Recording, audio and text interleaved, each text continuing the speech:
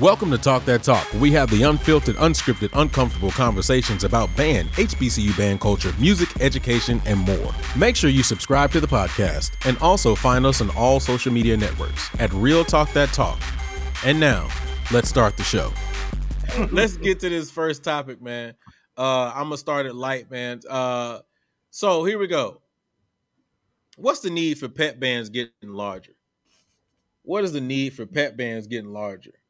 The way it was presented to me, and it kind of reminded me when we started, when it started happening with us, like Hot Ice started coming to pep band games. And then like we started doubling in size. Like it could be a whole Disney section at a pep band. So what's the need for pep bands getting larger? Let's go ahead and kick it off with Rick. To crank up during the basketball season. That's an easy answer. Like I remember when I was in the pep band in Norfolk State, we used to use pep band as an opportunity to experiment. We wasn't hitting the PYT up an octave until we hit it at pep band. And that became the absolute way to play PYT from there on out. Like we hit it one, I remember it was me, Pickles, Anton, we was at a game and we was getting it and we like, dog, we're going to take this whole thing up. And we took the whole PYT up, and it was that way from now on. When you got there, that was the only way we played it. That started in pep, man. So it's a simple answer. People can't let the marching band go. We got to hit the marching band year round. You got to hit it for marching season. You got to hit it for basketball season. Then here come parade season, and then here come all-star band. Up, crank up. Ain't no break, man. It's not all-star band. It's mass band, big. It ain't no all-star band. It ain't the all-stars is in these joints now. Yeah, dog. We got all these goats from back in the day that's hitting it, dog. So yeah, it's just an opportunity for people to keep the marching band going and to say that concert band ain't fun. It's an opportunity not to do that. Like it is what it is. It don't surprise me. I'm not gonna judge nobody. Do whatever you want. Me personally. I had a great wind ensemble rehearsal today, and I like doing that. I am glad that I don't have to play neck or none of that mess no more for the rest of this season. It makes me feel real good. Or cold-hearted snake. I'm good. So, yeah. I mean, I just don't get the enjoyment of playing the same songs over and over again 4 years in a row for some of it. And then wanting to do that year round and saying everything else is boring. Like, it's just weird. I mean, I was with you till you said the latter. Like, it was like you don't get the fun and basically playing the same thing over and over. I think it's just like Swamp, right? I will never get tired of doing Swamp. Why? I don't know. It's just within you. So I don't know. But when it comes to go ahead. No, I was gonna say I don't put Swamp in that category though. Because Swamp, that's a school song. It's a school song, right? That's like us playing. Neck is the same thing for some schools. So for us, Maya, when we was in the band, that would have been if we played Sail 4 years in a row. We played Sail 2 or 3 years in a row, or them hitting that Push It. Mm-hmm. At some point, you're like, man, if I got to play Push It one more time. When I was in the band, we played Sweet Love every year. A lot of people love Sweet Love. Yeah, I'm about to say, don't hate on Sweet Love, dog. Sweet Love was dope. I like the song, but every time they called it, I'm like, oh my God, not again. Or my first, my last. Now, I was like that for my first, my last. Now let's be real. My first, my last was not sweet. Every school has their school song. Shaka Khan. What song was that? Ain't Nobody. Ooh. We only played it 1 year because that was another. That was another. That was another Chris arrangement. A lot more. It did. That joint was hot, and that was a Chris arrangement, so we couldn't I feel like I heard that song at least 25,000 times. No, you might have heard it that many times the year we played it, but we couldn't play it after that first year. Oh, so true. Yeah, but songs like Push It, man, Jesus. I mean, but it's because it's one of them songs. Like I Don't Give a F has become a school song for Southern because they played it 17 years in a row, off and on. I know that's well. Let me say that because some people gonna try to correct me. Off and on, like so. That's what I'm talking about. I ain't talking about them school daddies that everybody like Entertainment Tonight. Even though I know the band don't love Entertainment Tonight, but if you don't hit it, them alumni be up there calling and texting and everything else. That's true. DT's true. Be true. Let's see. What's the All right. need? I mean, I guess the way I look at it is, to me, pep band was always, well, one, it's something that you aspire to, right? So I know at Townview, pep band was nothing but section leaders. It was nothing but the top tip of the top of the band. So to know that you made pep band, know that you technically made it in the eyes of band. Now, when we go to university band, I mean, if I'm not mistaken, pep band is like if we had particular like performances or events to go to, but then also performing at the basketball game. So it's a way to get ignorant in the eyes of university band, but also I guess you could say, I mean, there's no bad part of it being larger, I guess, because to me it's just an ongoing of marching season, right? So there's no real off season. So that way when band camp come, you're not, or potentially are not as rusty, or hopefully as rusty. It's a way to still keep the skill set and to still keep morale up, I guess. So But there's another way you can keep the lips in shape. It's called one ensemble. Well, I mean, but all those things. But my thing is this, Maya. There is a negative part of it, right? Because, and maybe this is because our schools don't really make it to the tournament as much. But when you have when we were at PV, you remember this, Maya, we used to take up that whole stage with the pep band. We had like 70 people in the pep band. But the problem with that is when you travel, you're only allowed to take 29 people total. 29 people and a director. That is the NCAA guidelines. Trust me, I deal with it every year with UConn.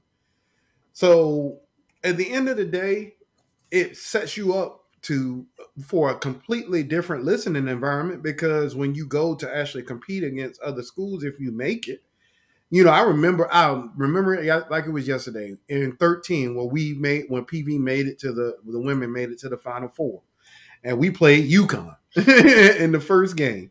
Ooh, those big women. Right. Yeah, they beat the brakes off us, but at the end of the day, we went from having a 70-person pep band to only being able to take 20 because the administration wanted to put all these people that didn't care about the pep band on the plane. You know how that go.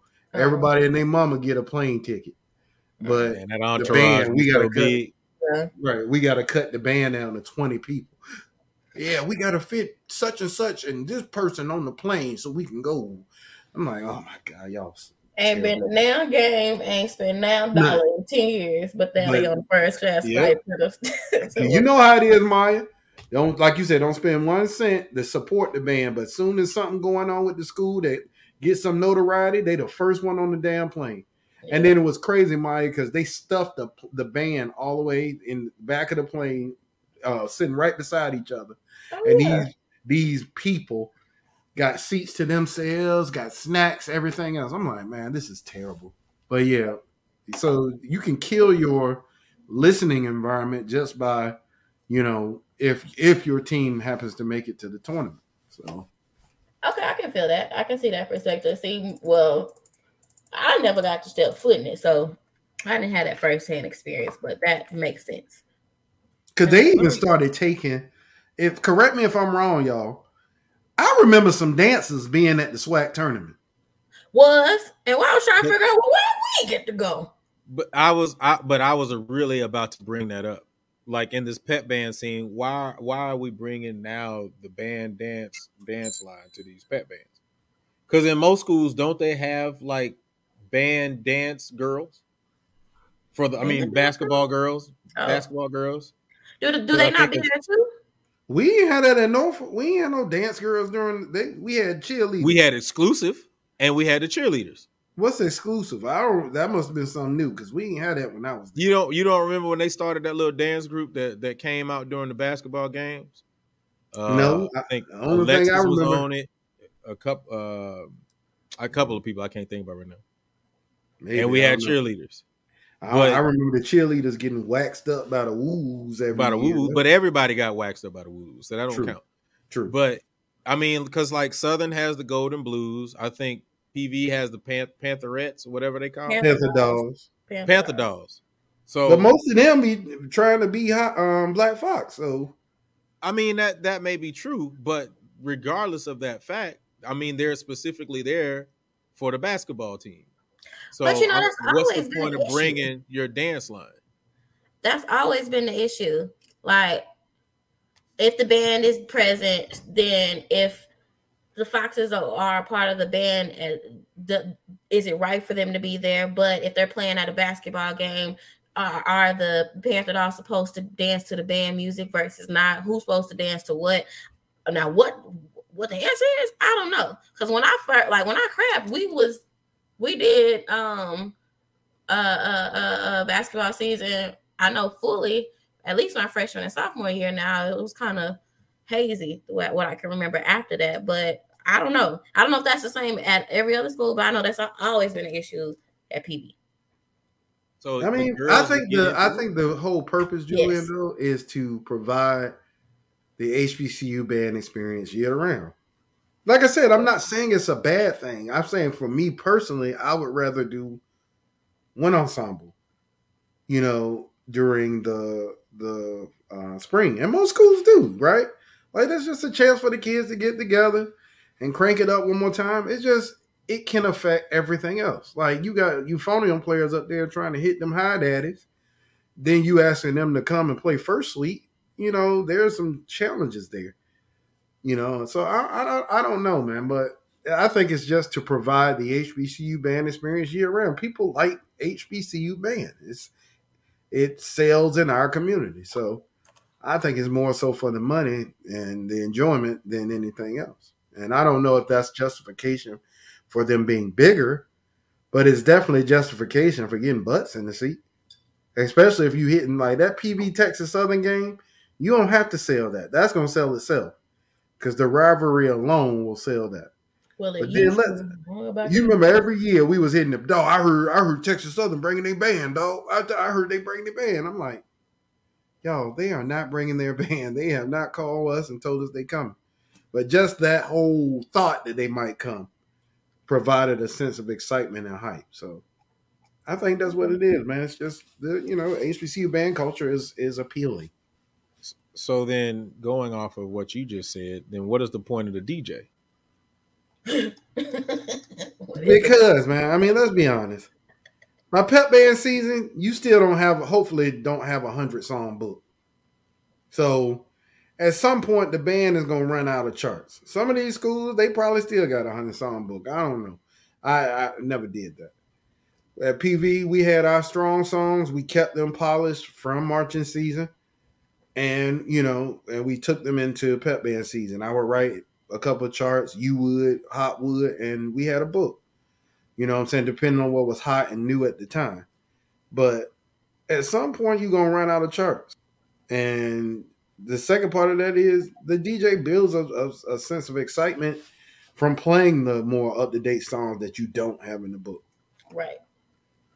That's what it is, in my opinion.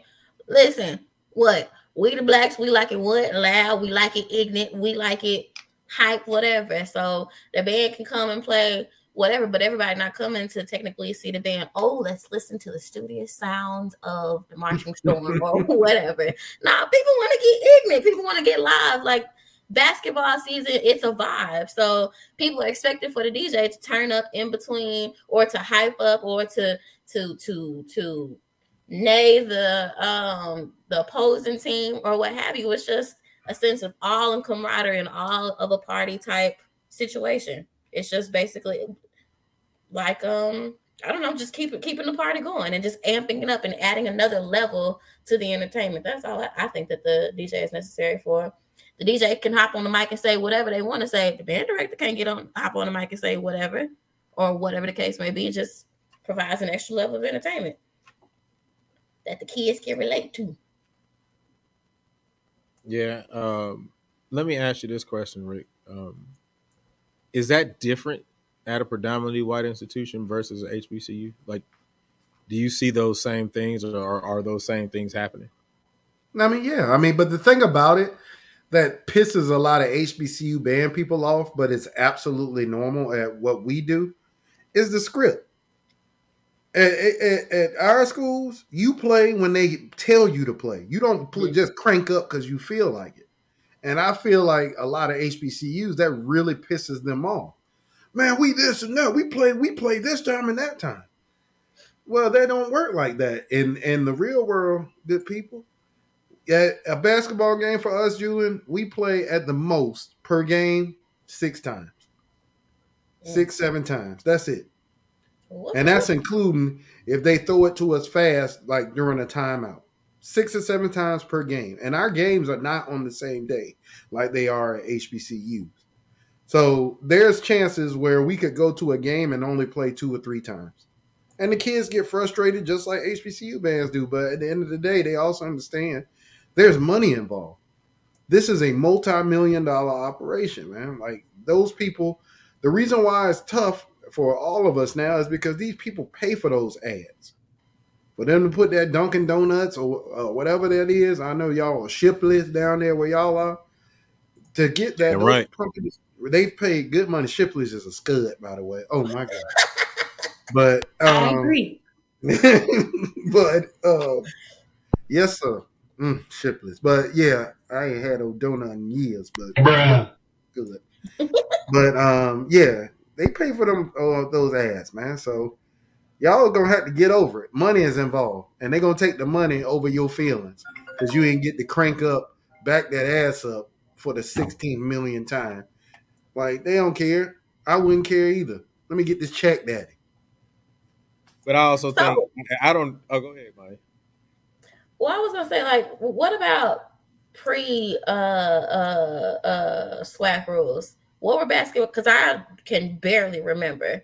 Was it the same DJ versus band fighting when it wasn't no SWAC rules and people just played and did whatever? Pre-SWAC, I would literally stand beside the DJ at PV, and we would look at each other, and I go, "You got it," or he'll be like, "Oh, I'll say, we got it." Like we used to go back and forth. There was no script. We would coordinate with one another. Okay. I don't know what they do now. We had to ask Hop, but back when I ran the pep band, like it was a back and forth thing because I knew what sounded good in the book, so I wasn't going to be just running songs for the sake of running songs. And the same thing happened when we went to, the SWAC tournament, because the SWAC tournament has both bands there. And that turns out into an all-out battle. I saw somebody say it earlier, but like I know some schools, like I know Southern does this. Southern uses those bands as their, like those are like underclassmen bands, I think. So it's not like the all-stars of the band. At PV, we want to sound good, so we took the best we could of who was available. Mm-hmm. And so it was not that way before Maya, but that's the way it is now, homie. Mm. And people gonna have to get over it. I mean, I just remember being in Norfolk. I mean, that's what we did. Like it was Vince, and it was the band, and it was Vince, and it was the band. It kind of traded. But then again, like you just said, happened at Southern. At least from what I remember, the pep band was the freshman and sophomore band. Like if you were a junior, from what I was told when I got there, you had to do the pep band if you was a rookie. However, once you got older, the sophomores, they kind of had to do it, but then like the upperclassmen, like the juniors and the seniors, they could do it if they wanted to. That's kind of what was communicated to me. I could have gotten the worst or wrong information, but that's what was told to me. So I mean, yes. And I gotta address something too. So I too was a fan of Krispy Kreme before I moved to Texas. You can ask Julie. You can ask Julie. I was a fan of Krispy Kreme, them little daddies, because when they hot, double deduction. Right, scud. But get you a hot Shipley's. It'll change your life. Julian turned me on because I was hating on Shipley's, but it was I had it. He was. He was. Man, I'm good. Krispy Kreme good. Get you that fresh Krispy Kreme out that grease, boy. Mm-hmm. Tell you, ain't nothing better. We used to hit the fundraising daddy at Norfolk, so We used to hit them Krispy Kremes all the time. I had a box Boy, on deck. That fresh shipless, man, you get that joint right out that grease, brother. It ain't nothing better than that. I'm telling you. That's how you used to flirt back in the day, Maya. You look around, hey baby, With donuts? take this box of donut. You go ahead. Give me your phone. Yeah, because we used to, because at Norfolk we used to hit them Krispy Kreme sales donut sales to promote, not promote, fundraise. Fundraise, so they, yeah. You know, you sell your little box daddies, and then you come up there with your little boxes, and they had, I think it was like what, six donuts in a box or something like that. Tight. You got a dozen. Oh, you got it. I remember they had the 7-Eleven used to have a little 6 box. Oh yeah, you got the whole dozen box. Yeah, and man, you go ahead and ask them bad boys. Yeah. We up here plugging, man. Hey, don't. Yeah, no, we can't do that. Exactly. Can we get a Krispy Kreme ad? Them hot Krispy Kreme do hit different. But the fact of the matter is, you got to know what time they hitting them hot daddies, and then you got to be there ready. Because if you ain't there ready, it'd be a line of 3, 4, 5, 6 cars waiting for that red sign to come on. So them hot daddies do hit different. But show the shipless. Don't sleep. That's all I say. We ain't talking about nothing though. And Chuck, I can't get with you on that Dunkin' Donuts. You lost me. I don't know. We supposed to be frat. I don't know. Frat don't make bad decisions like that, brother. I don't know. That's that. True. All right, let's keep it rolling, man. Oh shoot, I just turned my joint down. Welcome everybody to Talk That Talk, where we have the unfiltered, unscripted, uncomfortable conversations about band, HBCU band culture, music education, and more. Go ahead and smash that like button while you are in here. If you're watching this right now, go ahead and smash that like button. You can give us a thumbs down. It's all good, you know what I'm saying? But give us something. All right, even if you're in the chat, go ahead and smash that like button before you type something else inside there. Also, please make sure you subscribe to the network and turn on notifications. You can also check us out on the podcast at Spotify and on Google. You can find us at Real Talk That Talk. And you can also check out, what's so funny? Oh, anyway, I just read it. And you can also pick up your Talk That Talk merch from our store. I'm going to put the store inside of the chat. I'm going to keep that joint rolling all night. All right, let's go on to the next topic.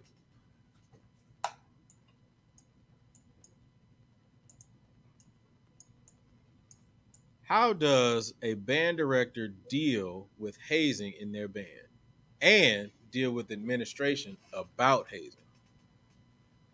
How does a band director deal? Oh, shoot, I put deals. Well, no, I didn't put deals. There we go. Let me fix it. Boom. All right. How does a band director deal with hazing in their band and deal with administration about hazing? All right. I know Maya, you might not be well versed on that, babe. So I'm gonna go back to Rick. This might be me and Rick back and forth, daddy. But go ahead, Rick. Because, the Marching Storm is a non-hazing organization, and I have no first-hand, second-hand, or third-hand experience. That's cap. That's cap. Bye. Let me get out of here. I don't know how we answer this question. They deal with it how they deal with it. Some people brush it under the rug because it's a tradition, or let me put the quotes, tradition, depending on what band you're in. I think in this day and age, I don't really know many bands that haze in the traditional sense that we're thinking of. Maybe they do, maybe I don't know. I was never hazed in band. I will say that because I never was. They did a documentary on my band. We were the safe haven.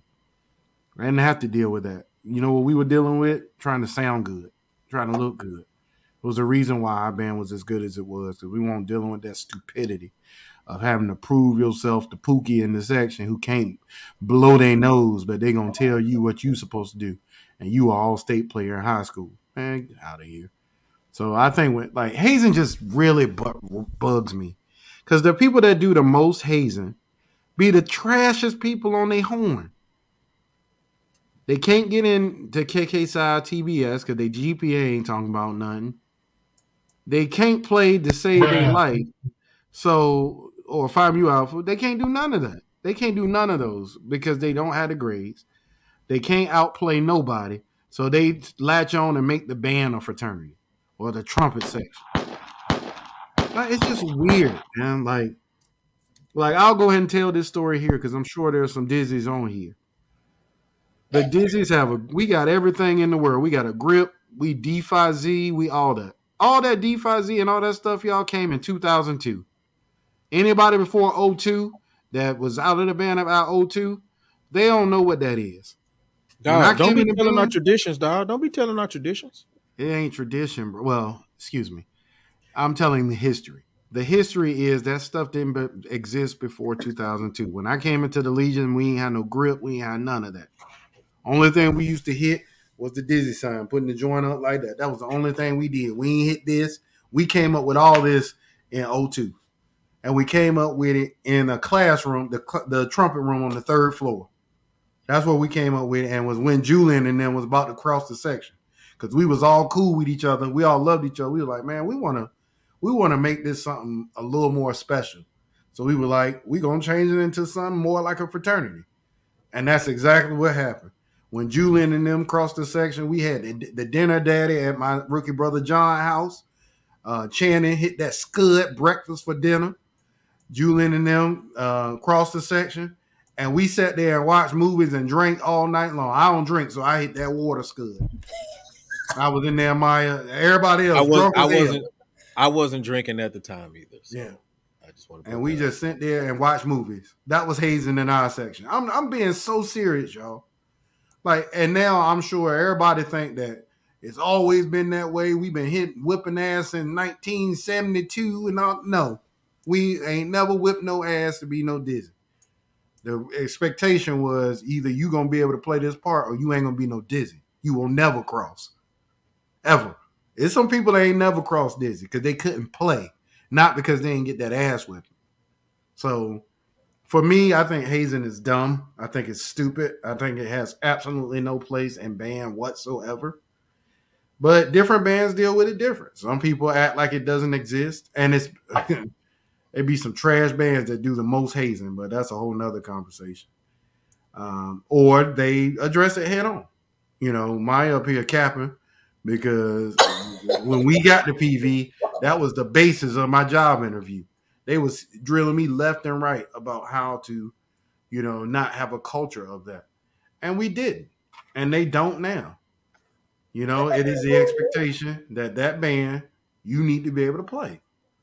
So, yeah, I don't know how other bands deal with it. I know how I've dealt with it in the bands that I've been a part of. And, yeah, I think you should meet it head on. Don't address it in a roundabout way. Be absolute and get that crap out of your band because it does nothing but hurt. So that's it. My feelings are hurt. What am I capping? I'm not capping about nothing. I'm just speaking. I can only speak to what I know. You lying. What they was doing in the Foxes. B Nash one ain't nobody talking about no Foxes. No. Ain't nobody talking about no Foxes. Ain't nobody was in the band when some of that Smitties happened.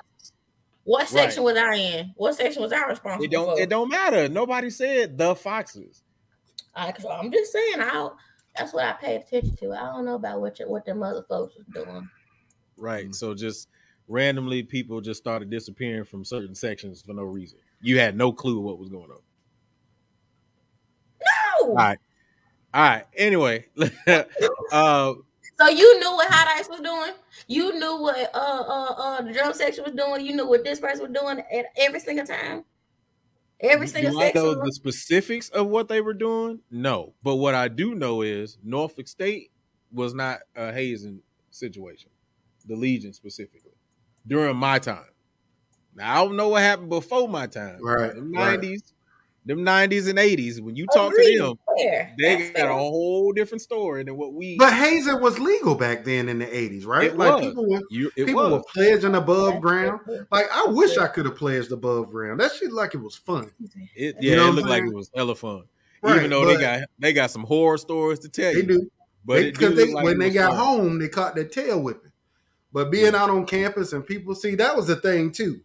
if you pledged above ground back in the day, you couldn't drop. Because if you drop, everybody on campus know.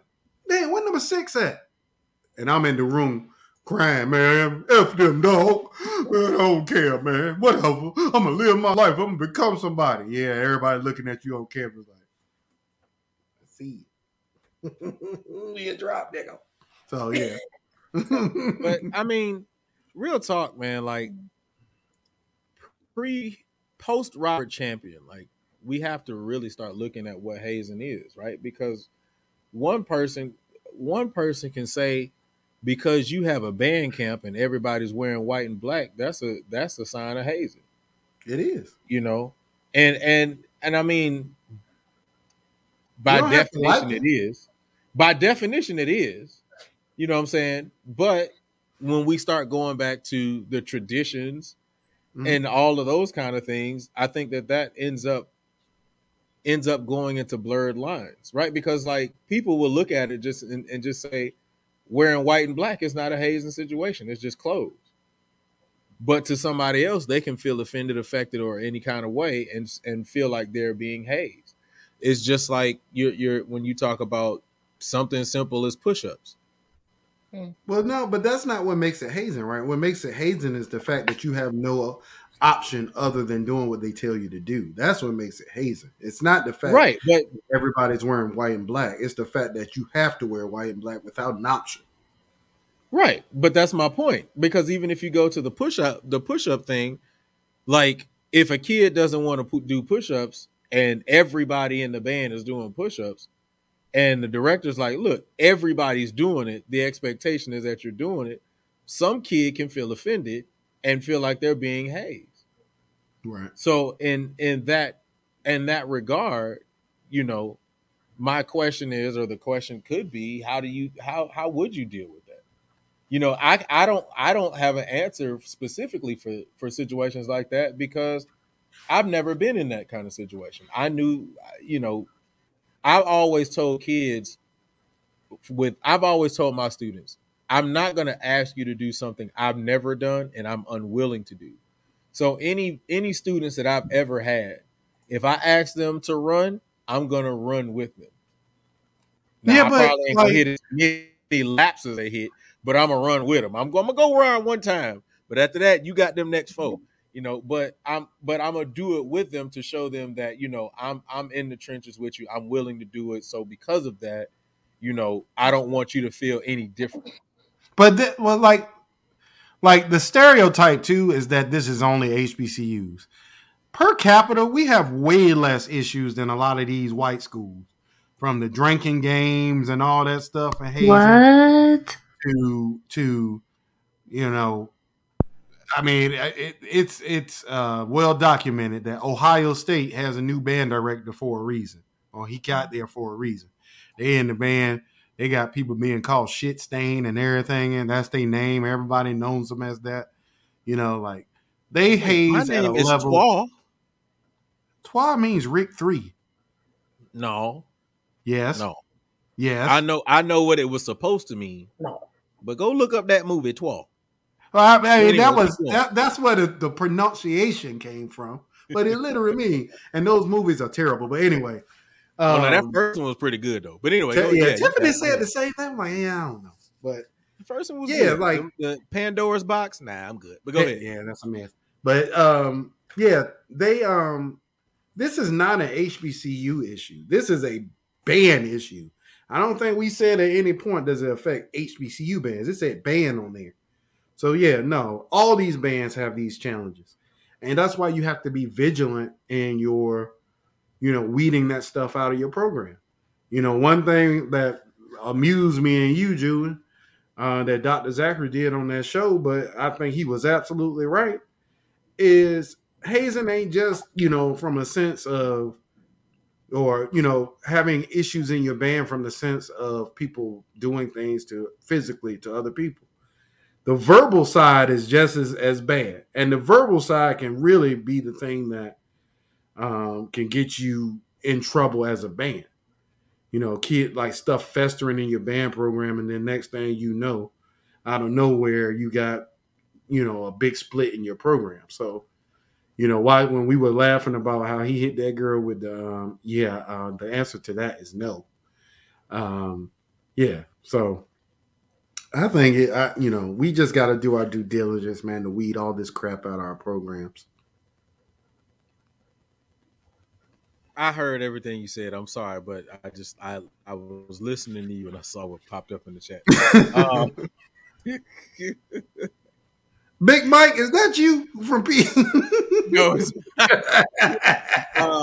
if any of my mods are inside of the chat, can we get rid of that person? But anyway, no, I agree, bro. I really do agree. I think one of the biggest issues or one of the biggest thoughts that I have when it comes to hazing is like or questioning, like how do you monitor those things? You know, and I guess I'm looking from the aspect of someone like me who was just a lone band director, right? Like I didn't have assistants, I didn't have anything like that. So I was always trying to stay on guard about making sure that every person was where they needed to be, doing what they needed to be doing, or not feeling as though they were being treated any differently.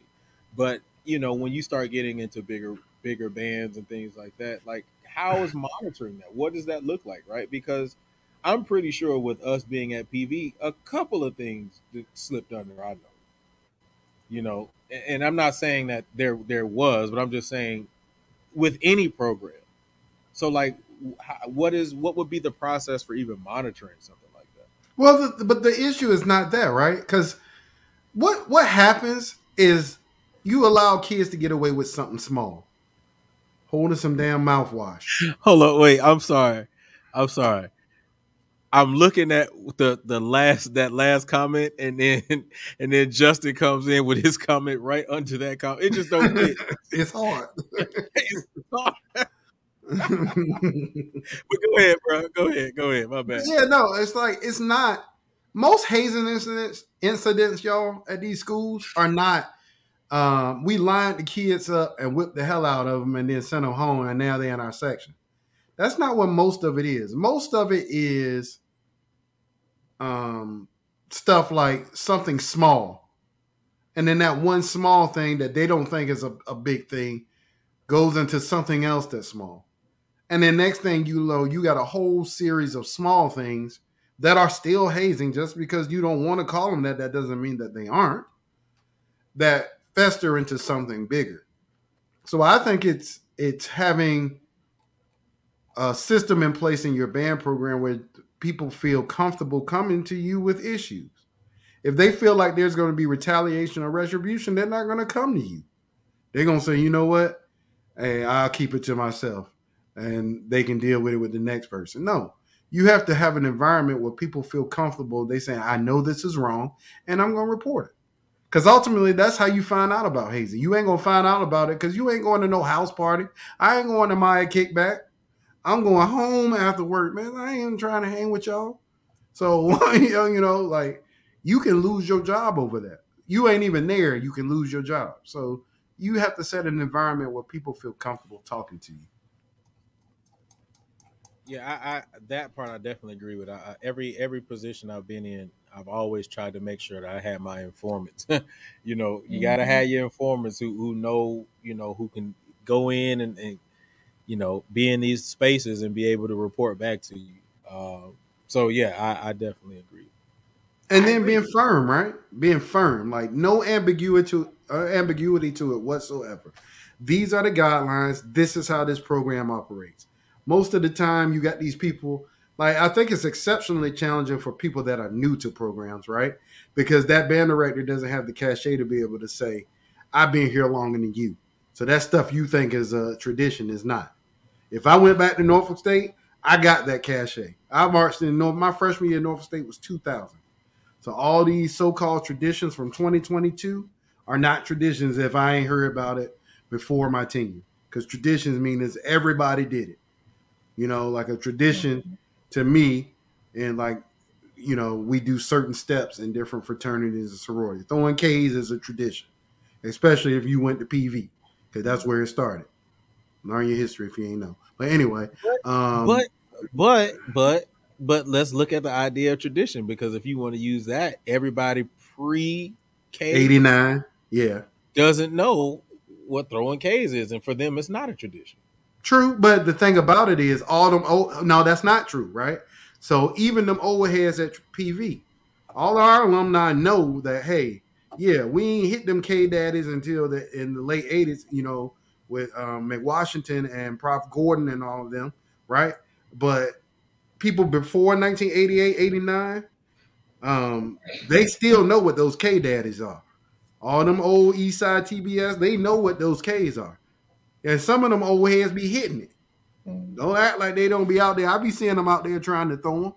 But they know, they at least acknowledge that, hey, that came from my chapter. So I think, like I say, tradition is something that is widely accepted, by the whole. If it's not widely accepted as part, I don't know what that was. But anyway, if it's not widely accepted by the whole, then it's not a tradition. For me, like some of the things, like, remember that conversation we had when old buddy called us about the Dizzies? We was like, dog, we don't know nothing about that. like some of the history. He didn't call you, he called me, big. Yeah. But you're absolutely right, though. You're right. All right, man.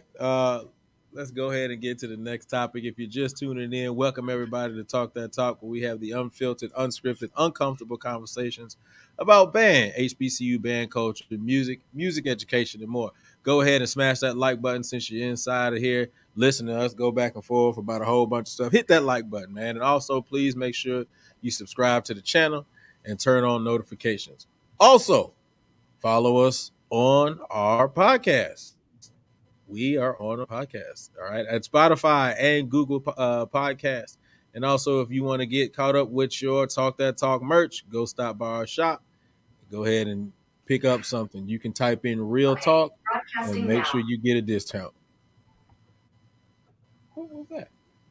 All right, let's go on to our next topic.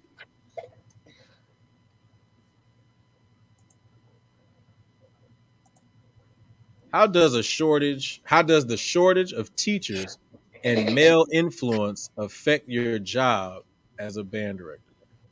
Now, mind you, these are questions that were given from the audience. So, all right. How does the shortage of teachers and male influence affect your job as a band director? Since you just walked in, welcome, brother, by the way. Ice Cold. What's up, man? Anyway, but yeah, go ahead and kick us off since you just now, stepping in. Go ahead and bless us with your ice cold commentary. Yeah, what's up, everybody? I do think it affects the teaching aspect, period. Like, we know for a fact that we already have a shortage of adequate band directors, period. And let me say, we have a shortage of adequate band directors, regardless male or female. So that's first and foremost. And then with what's going on right now with teacher burnout, with teachers being frustrated with how many administrators are handling this COVID situation, I mean, it's going to affect the band world overall, period. I mean, and then how, like I always say, how the infrastructure of a lot of these schools are set up, in my opinion, that can eventually affect the future of music educators as well, and students who will be interested in, who could potentially be interested in being music majors. So, I mean, I do think it affects it overall. And I guess the male influence, I don't know about that part, because I don't know how to answer that male influence part, because I don't know, bro. You kind of got me stumped on that part, because, like, I know there's great female music teachers. What? Yeah, you kind of got me stumped on that, because I don't know, because we kind of like implying that all band directors would be male for the most part. You know what I'm saying? Is that an implication, or is that's that not true? an implication, though? Right, that's true. Percentage wise, it's like female band Remember we had that conversation on the show because I brought it up. 1%. Where are the dope ass female band directors, and why don't they get the same attention? But that's what I'm saying. It's like, so is it that? And I'm not saying you're wrong, but is it a shortage or is it they're just not mentioned? You know what I'm saying? I think it's a shortage, and I think they're not mentioned. I think Like one of the best band directors I know is a lady named Sue Samuel. She's not black, but she's a female, and she is an incredible musician. Right. I think about people like you always bring up Tamisha, Juliet, Dr. What's name from Grambling, Dr. Roebuck. Yeah. Roebuck. Yeah, like Miss Sanders. Like Miss Sanders, one of the dopest teachers I ever had, but she don't get the credit she deserved. Right. You know, especially in the band community, most people don't even know who Miss Sanders is, which I think is tragic. Right. He is one hell of a Miss Sanders put me in a position to meet Sly Hampton, who just died recently. So my question is this: are we speaking about the male influence? I'm sorry, the that aspect from the collegiate level, or just from the middle school ranks all the way up, or just overall period? Once again, these are the viewers' questions. So I'm gonna go general and say all around, not just specifically HBCU. But I think there's just a lack of black male teachers too, right? Like there aren't many of us. We are unicorns, really. You know, when it comes to like most black teachers are male teachers are band directors and coaches. You know what I'm saying? Like it's very few of us in academia in the school. So for me, I think that the question is asking personally, and Julian and Quan, you could tell me if I'm wrong, Maya. But I think the way I look at it is there's already a shortage of us in the school system. Mm-hmm. And now you have so many people walking away in droves from education. That's going to make people that look like us, Quan, little black boys, we ain't going to see, there's not going to be any representation for us. You know, I have plenty of good black female teachers. My favorite teacher all time is a lady named Miss Faust. Miss Faust saved my life. Yeah. And I love that lady forever. Math teacher. I hate math. And that lady made me actually appreciate it. So on Monday for secondary sessions, that's one thing that I look up, that basically overall African-American male teachers. So first of all, teachers of minority is 15% of the overall aspect.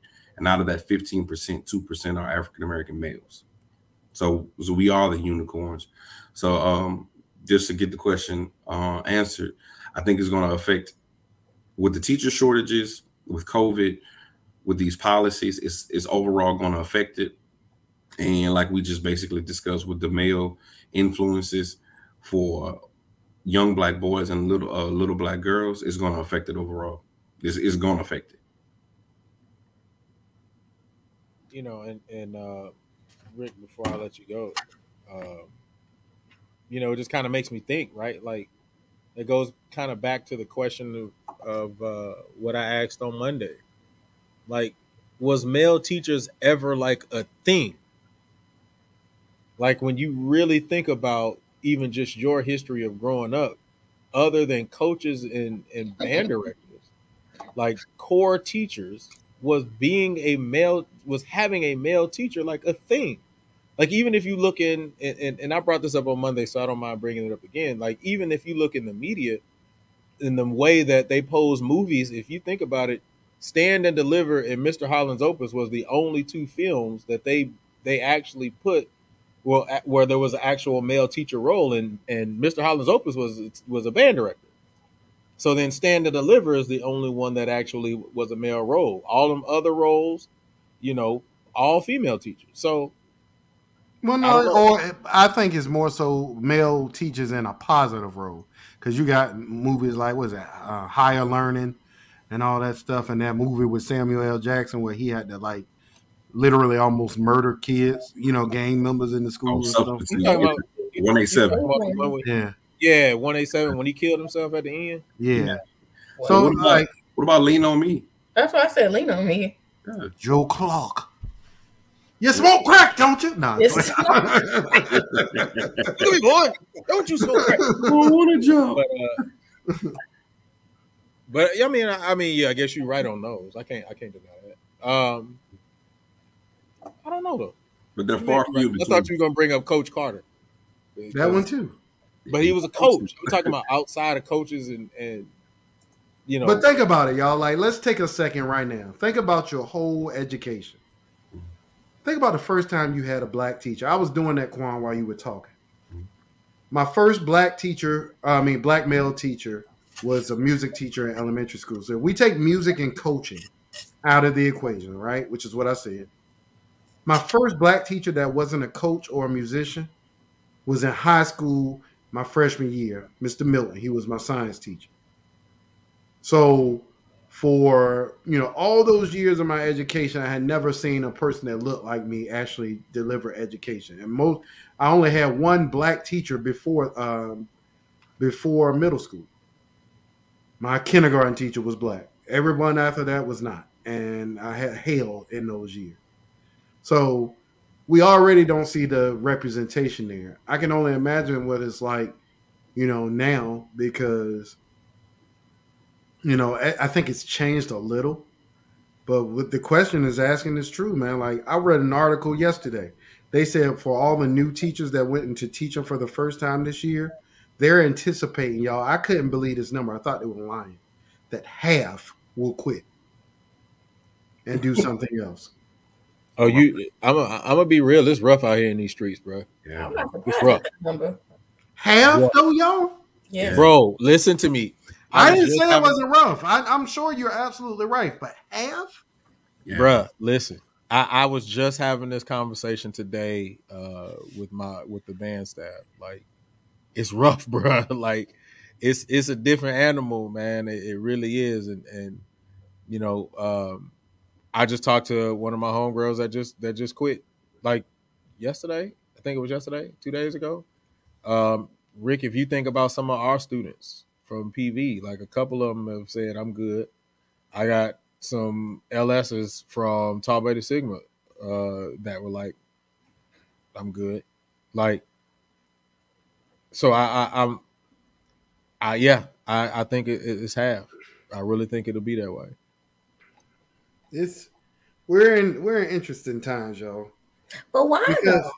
Because Maya, the same way it's hard for us, it's the same way that it's hard for these kids. I mean, sure. But I feel you. I totally agree with that. But I can assume that the output is much greater than the input. So it's just logically makes sense to be like, what's the point of me dealing with all this? I'm trying my best for these kids. I'm putting my back against the wall. I'm putting my own money into this shit. All for me still to not have any support, for me to not have the resources, for me to not have the time, for me to not have anything. That makes perfect sense. And yeah, it's like, okay, well, what about the kids? True enough.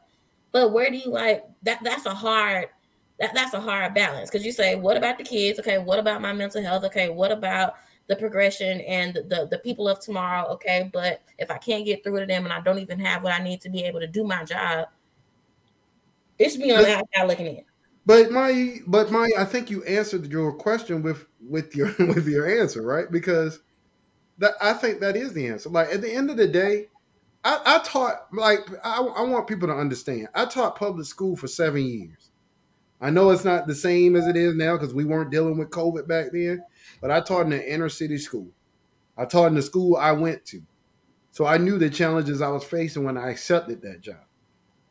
Being a band director is not easy. Being a teacher is not easy. That comes with the territory. That's why movies like Stand and Deliver exist. That's why Lean on Me exists. There's always been bad schools. There's always been challenging kids. I'm not going to say bad kids. There's always been challenging kids.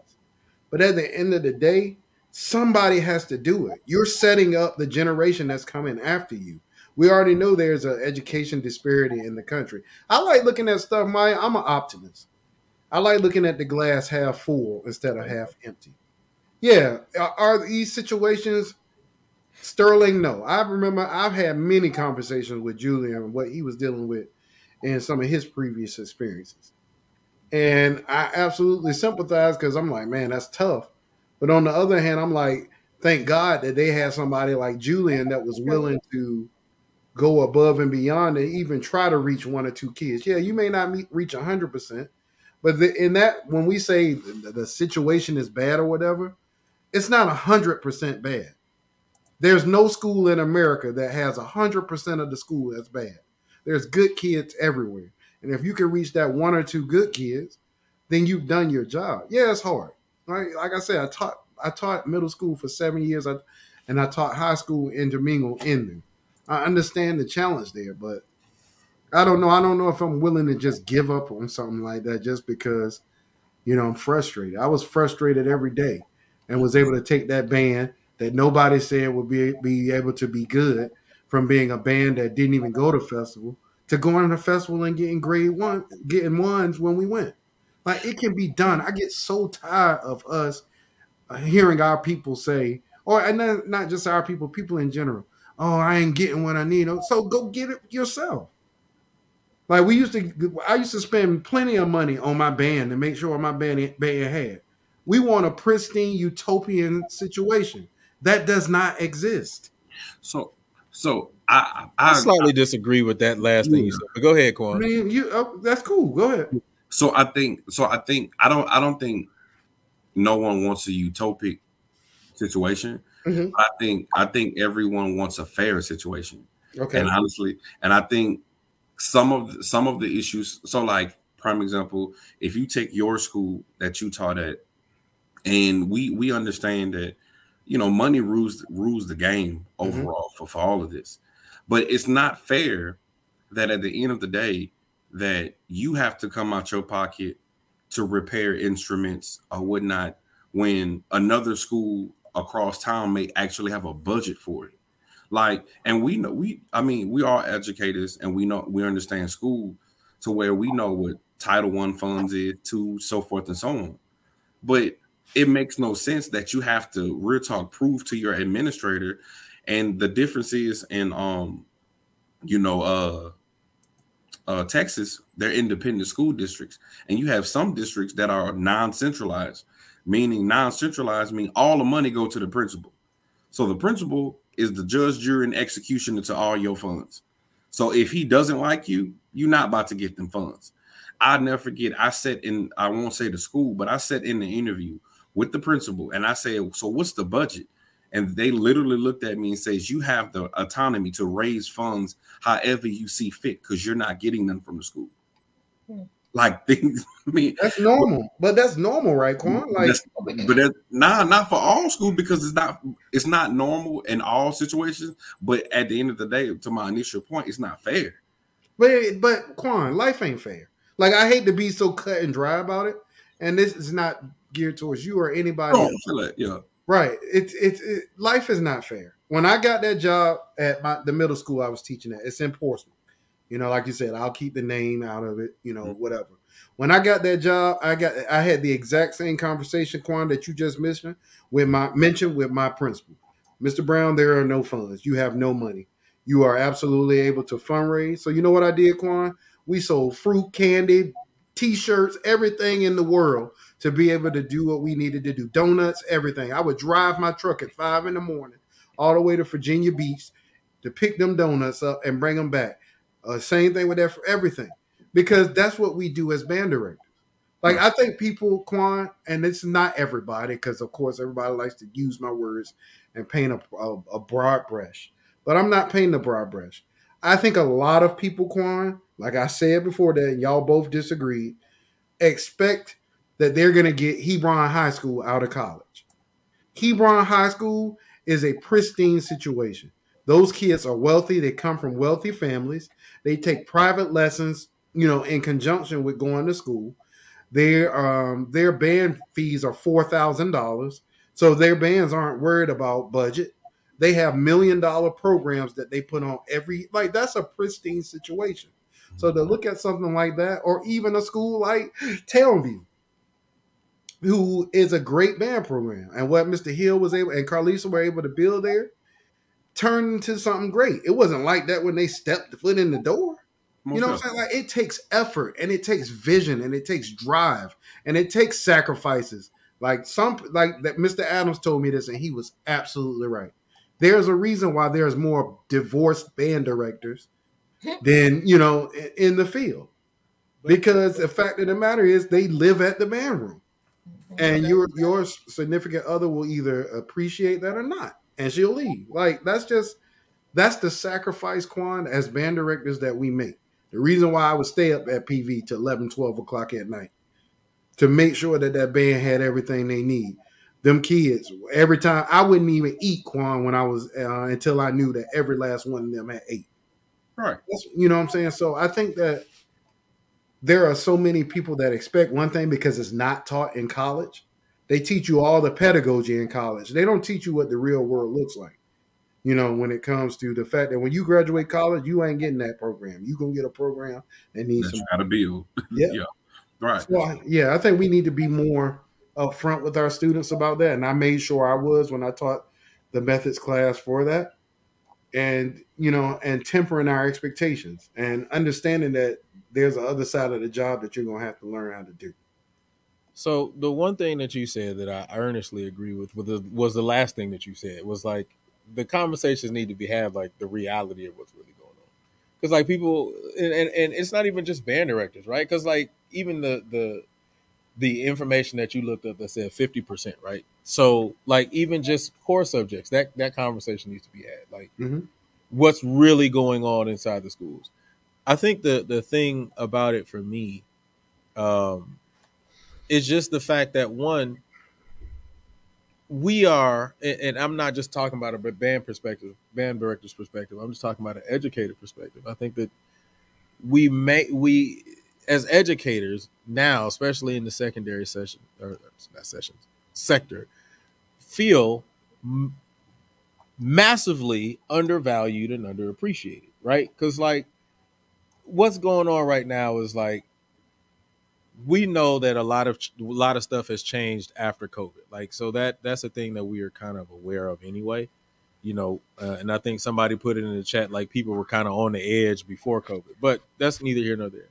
So we know that there is a teacher shortage. There's also a substitute shortage. So instead of saying, okay, we understand as from the admin perspective, or maybe not from the admin perspective, whatever, we understand that we're putting you through a lot coming through COVID and expecting a lot from you, dealing with students who are 2 years behind and expecting X, Y, and Z. So we're going to make sure that we try to compensate you for those things. Instead of having that conversation, the conversation is now like, or the conversation became, all right, well, we have teachers leaving. We also have a sub shortage. So let's just find some random paraprofessionals or somebody else who can come into the classroom and we'll pay them to try to be teachers. Instead of saying, okay, let's respect the teachers that we have and understanding that the work that they're doing, let's compensate them for that work at least. How much money do you think teachers, like, we know what we deserve to make? Like, I think it's different for me, Julie, because I actually, when I went back and got that administration certification, I got to see another side of what we do as educators. Like, I think people really think the money is endless. Like, a lot of these communities. I don't think that. But Well, let me, yeah, I think a lot of these people, like, a lot of us need to understand the people paying taxes in your community directly affects the funding of your school. Agreed. So if you have a low income community where people aren't paying a lot of taxes, that is where a lot of that or some of that income comes from. And that will drastically affect the quality of what happens at the school in whatever particular community. Me personally, man, I'm sorry, man. Like I feel you, I really do. But that comes off almost as saying we need a pat on the back. Like you're doing your job. No, like I just don't get that how easy it is for people to just quit. I'm sorry, I'm just not gonna. I won't get it. Me personally, I've dealt with a lot in my almost 20 years of teaching. And I can tell you right now, I have never at one point said, I don't want to be a teacher anymore. Like I think it has a lot to do. I think it has a lot to do with mental health because I think a lot of people are massively stressed out.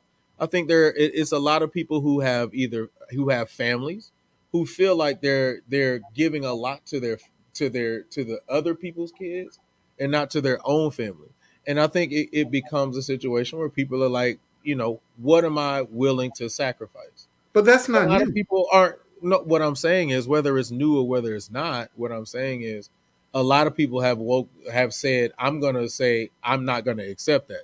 Just because my daddy and my grandpa did it or my grandmother did it doesn't mean I have to do that. I can find another avenue in order to be able to make whatever I'm getting paid from education instead of accepting X, Y, and Z. So I think that's just kind of what it is. You got to realize, man, we're now living in a society where people can visually see how people make money without having to do the extra work. And so people are looking at that and saying, okay, I don't have to accept this. I can make another choice. I can go be an Uber driver and work on my own time and still make money and not deal with the stress and not have to deal with getting cussed out by a kid or not have to deal with not being supported by admin or, just like so many different things, bro. And I understand your perception is different and that's cool, but No, my perception is not different. We haven't said anything different. What I'm saying is being a teacher is hard. We know that. Being an engineer is hard. Being anything that we talk about, any profession is hard. Maya and her career is hard. Like that doesn't negate the fact that somebody has to do the job. With all the stress, with all the things that are happening, we have a generation of kids that is being taught that it's okay to quit something just because it got hard. And that is not okay. Imagine if when I was at PV, you was like, you know what, guys, the administration won't support us. There's not a lot of alumni money coming in. I quit. But I don't think I don't think it's just the kids though. Yeah, it's not just the kids. Like, Go it's ahead, man. Tell me why I'm wrong. It's people who've been in this thing for 12, 13 years, and it's like, this is the worst I've ever seen, and I'm not going to accept this. Like, I don't think it's just it's a kids coming out of school and getting into education and saying this. It's people who have been like I know somebody who's been in the game for 20 years, and they're like, nah, bro, like this is massively different than what I've ever seen.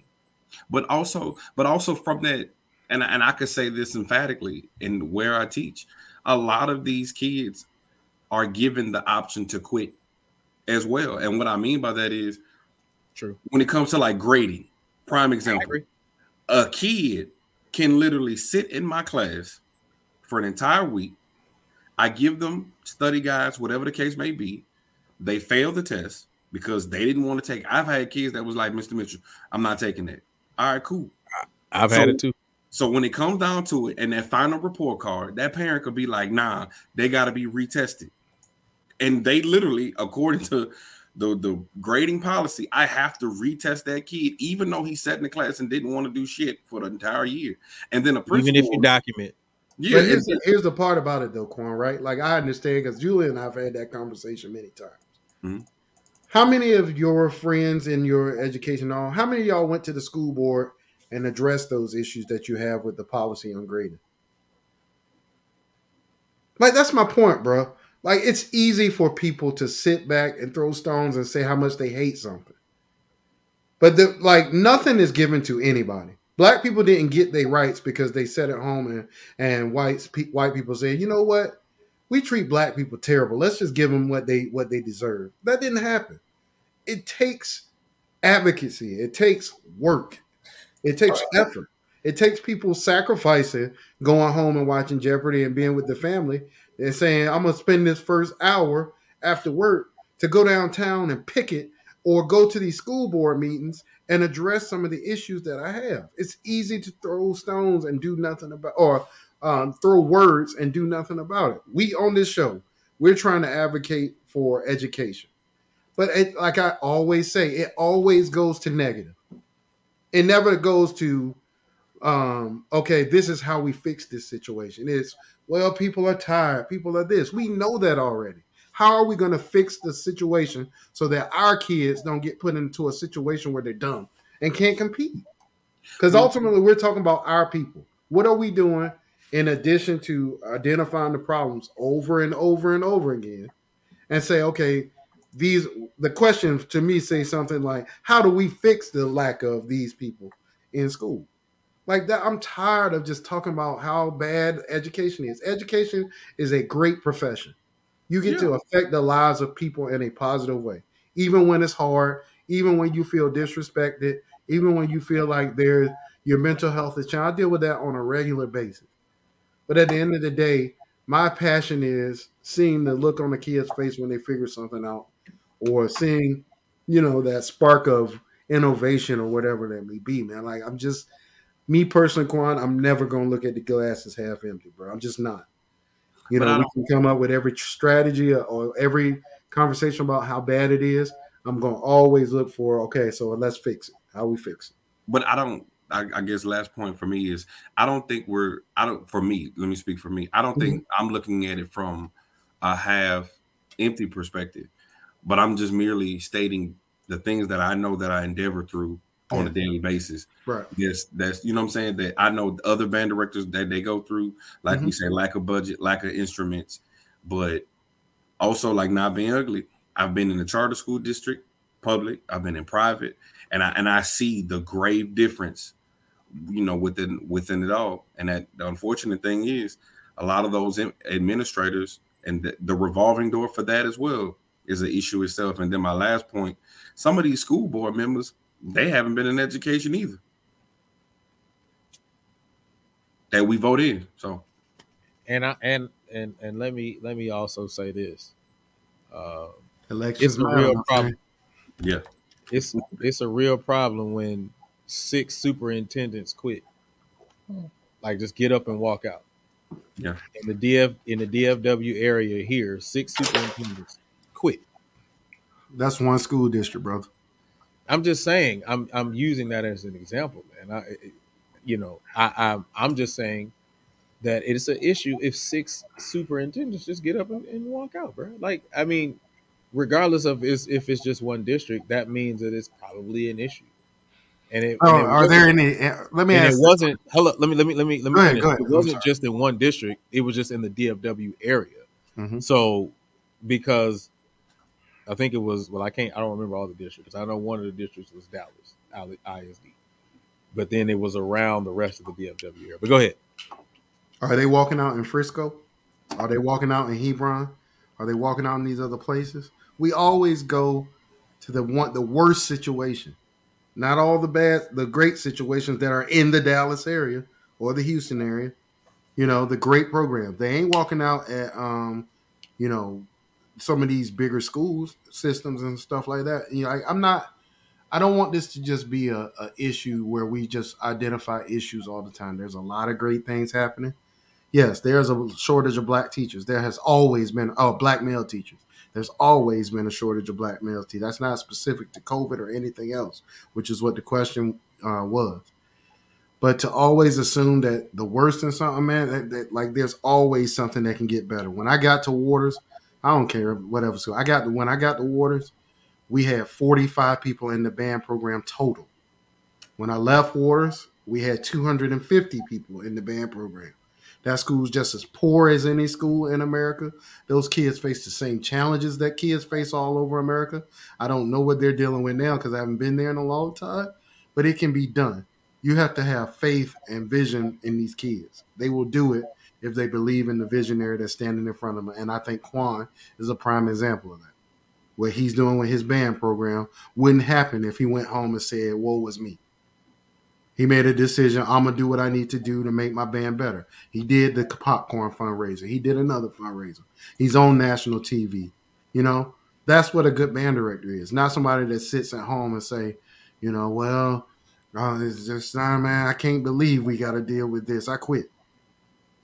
I wish we had more Quans out there. The band landscape and community would be a better place. Oh, I respect that. Only emotional. No, man, but it's the truth, bro. Like the band landscape. Yes, there's band programs dying all across the country.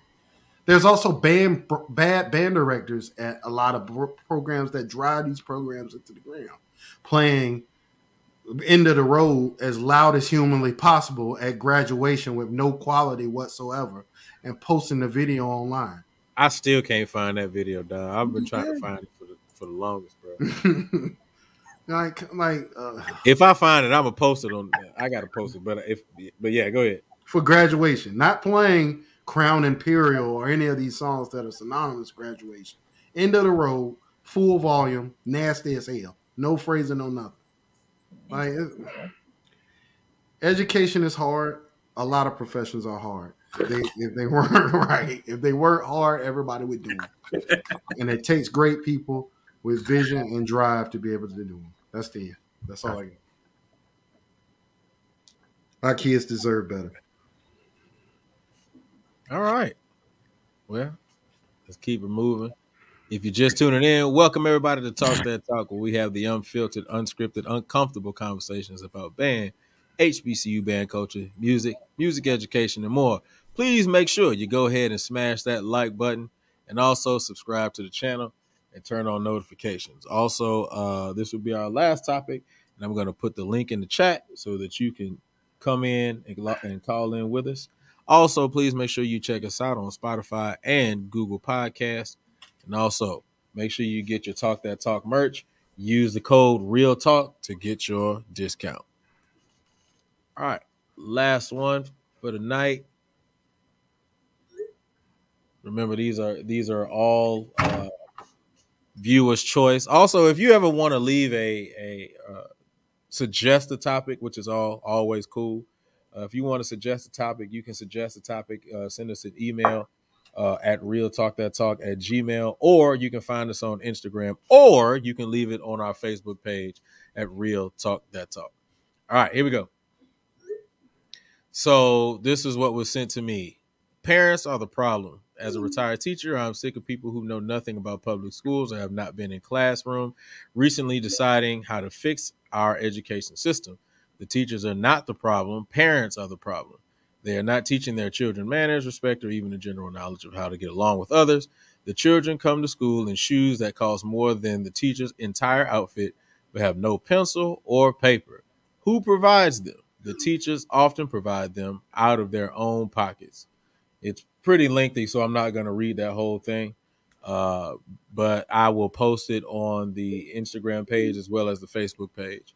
All right, but the topic on the floor, last topic is, are parents the real problem? Are parents the real problem? Quan. Oh, did I go with you last? Because you looking at me funny. You did. My bad. Sorry. Can you put that picture back up there? I wanted to finish reading it. No, I said I'm gonna post it. Oh, was it some context in there? Like I read more than half the daggone page. You got to be a fast I'm the reader. Problem. Okay. Well, yeah, right now, Maya, you are the problem. Just like we're trying Watch to figure your tone out. talking to David Ruffin. You know what? Because I can't process it, and I want to go back to be factual on this public. All right, I'm gonna send it to you. Rick, go ahead and answer it while I send this to this girl. Thank you so much. I appreciate you. I think parents are the problem and teachers are the problem. I think it's a equal divide. I think we want our kids to not have issues, not have dealt with life experiences that they've dealt with. I think that a lot of teachers now are unrealistic when it comes to the challenges that our students face. I think it's easier to blame the family as opposed to saying, all the other factors. So we don't want, it's funny because we get mad when you watch politics and stuff like that, and people that are from the other side of whatever you agree with, they espouse their views and you tell them how they're the worst person ever because they don't believe in what you believe in. But then you want them to believe in what you believe in and not think, and not know all the factors that go into that. Poverty is not just because the parents made a decision to be poor. There are a lot of factors that go into that. Are there young parents? Yes. Do parents want to be their kids' friends? Yes. I used to say the same thing when I was in that position. But at the end of the day, the next thing that came out of my mouth is, regardless of all of that, how can I make my band better? How can I make my students' learning experience better? Yeah, the issues are going to be what they are. There are a lot of parents who are disinterested because, maybe they had a bad experience when they were in school, or they don't feel like they're adequate enough to support their school education.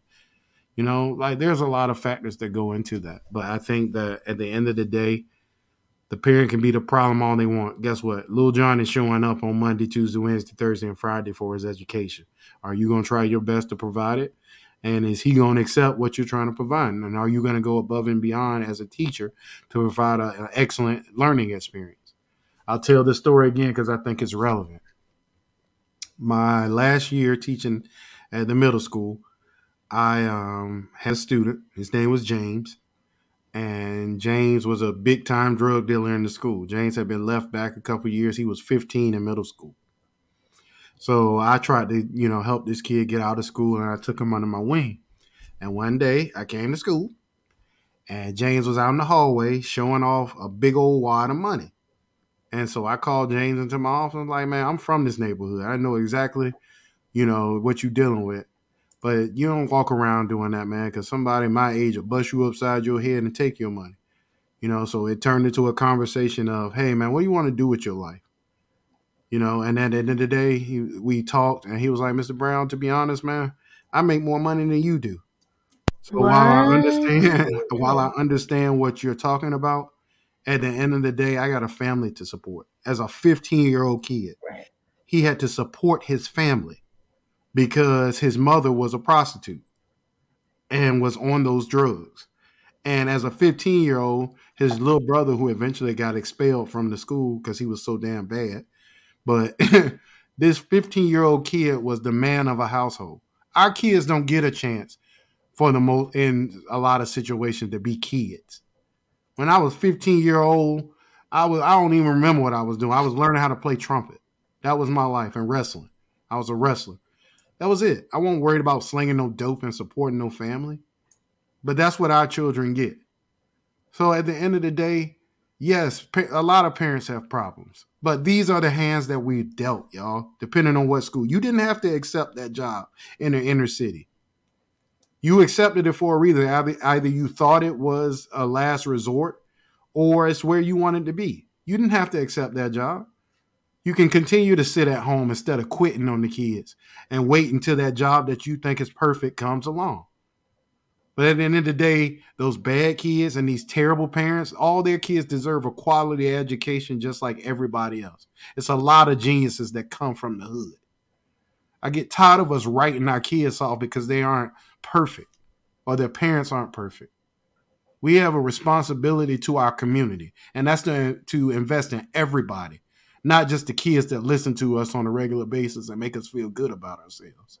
So while I appreciate that person for writing the article and blaming every parent in America about why they can't do their job, I would rather look at it from a standpoint of, yes, there are situations that we all face as educators, but those kids that have these parents that you disagree with deserve a quality education as well.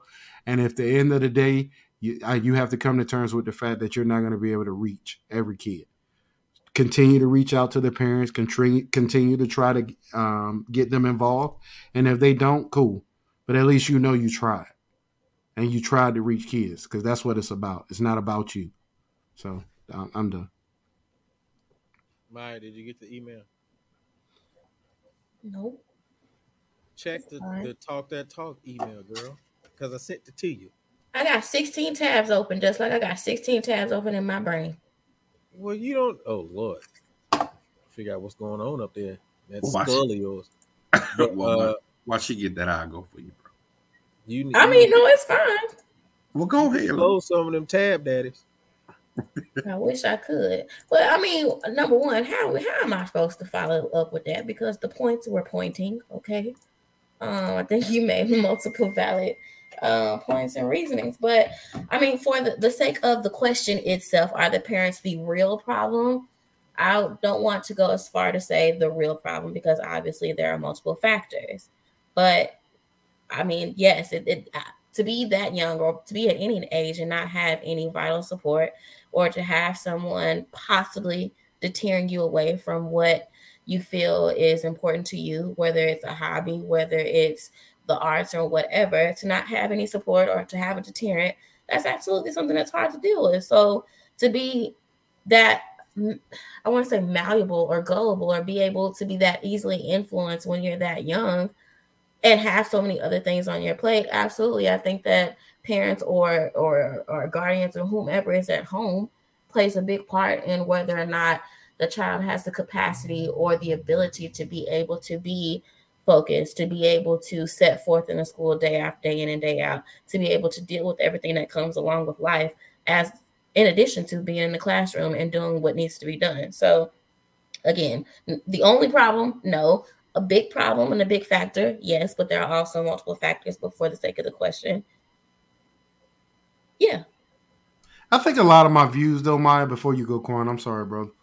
I think a lot of my views come from the fact that I had those shitty teachers growing up. Mm.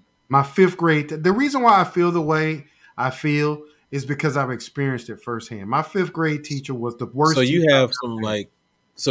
like, and it's not trying to be funny. So you have some like real PTSD kind of trauma based on. I don't know if it's PTSD, but it definitely shaped my calculus when it came to what it means to be a quality, effective teacher. Right? Like my fifth grade teacher was the worst teacher I've ever had. Her name was Miss Pittman, racist white lady that she would call my house because she knew I would get a beating for anything. Like my parents didn't play that. So like she would purposely call my house Bruh. anything. And she used to tell me as a fifth grader that I would be dead before I was 21. She actually told me that. That ain't just something you see on TV. This lady looked me in my eyes as a fifth grader and told me that. And now I am way past her and what she was able to do. And it's just because of the grace of God and who? My parents. Yeah. I had a strong support system. Yes, my parents wasn't up at the school participating in everything. Why? Because my parents had to work. Because my parents had a family to support. So my parents weren't able to make every PTA and band parent meeting. But at the end of the day, I thank God every day for the family that I had. Because at the end of the day, that family got me now to where I'm about to finish my doctorate degree. So F you, Miss Pittman, and all these other shitty teachers out here who continuously put these kids down because they're not perfect. F all y'all. Because at the end of the day, there's going to be a quality teacher that, like Miss Faust, I was telling y'all about, that can see the good in these kids. And I think we need more of that instead of just quitting on the kids and writing them off and blaming it on their parents. That's all I'm saying. You should have had the hood homies meet Miss White Lady on the corner. Hey, man. Well, see, and she taught in the hood, Maya. That's the crazy part. That's exactly. And you know what? I feel like that's low key, not necessarily like a fetish, but that was on purpose to be able to instill and place that negativity. That wasn't done. She knew what the hell what she was doing. Like I said, you should have had the hood homies catch her on the corner, on the block. But see, Maya, I come from a different generation, right? Because like I'm almost 40. So when I was in fifth grade, I come from a generation where the parents believe the teacher. Now the parents now believe the kids. If the kids say such and such don't like me, a lot of those parents that probably have a lot of the same trauma that I have from having shitty teachers over these years, Maya, go in and they have that same experience. Well, damn, my teacher ain't like me either. So my baby ain't lying. You know what I'm saying? Like we don't look at like I said at the beginning of this soliloquy, all factors. We only look at the immediate, what affects me. Not what affected the family before, the family now, and what's going to affect the family in the future. So at some point, the kids are going to have to break that curse themselves. It's not going to come from us as educators. It's going to come from them making the decision to use that information that we give them. So, yeah, look, we got to look at it from all facets and not just, hey, this kid's terrible. But that's an interesting thing, right, Rick? Because I'm gonna be honest, I don't think I've known you for this long. I don't think I've ever heard that story. And I find it interesting because one, it gives me a better perspective about you and your approach and why you approach it that way. But it also makes me look at a lot of things slightly different, right? Because like, and I don't, and I'm not saying this in a dismissive way, right? But everybody's situation isn't your situation. So I think that what happens is people who go into education who didn't have those experiences tend to want to educate from the experiences that they had. Right. And when it's not aligned with that, then they feel like something is lacking or missing, or there should be some, whatever to help them along to get it back to what they were used to. But Whereas that's the issue, though, right? It's not about them. We always make it about us. Education is not about us. It's about those kids. Right, but I don't. That's what I'm saying. I don't think it's about they're looking at it from the standpoint of them personally. I'm thinking that they're looking at it from the standpoint of the way that they received education should be the same way that these students receive education, and if they don't, then it is disrupting the students' education. So, case in point, you have a classroom full of Tom, Dick, and Harry's and James, right? But then you have little Ray Ray who come in there, and little Ray Ray mama ain't at the crib, and he got to take care of himself, and all of the things in which you have said that little Ray Ray may be a good little kid, he just needs to be talked to or respected in the right way. But because the teacher is looking at it, well, I got Tom, Dick, Harry, and Jane in here, and they're getting the education and receiving the education in the way that I know education should be. Lil Ray Ray, his situation is sad, but unfortunately, he is not receiving the education the way I think it should be. So I'm going to look at the parent and say the parent is the issue for Lil Ray Ray's problem, because these other kids got it together. I'm just saying, I'm not saying that is what's happening, but it could be the mindset from which that teacher, that particular teacher could be coming from.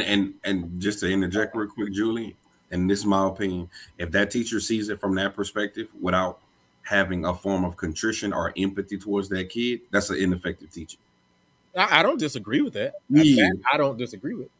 I don't disagree. But what I'm saying is because hearing Rick's story puts a lot of different things in perspective, and it makes me realize that teachers are coming from a lot of different places and a lot of different settings and situations, right? Because there could be teachers, and I'll use them as an example.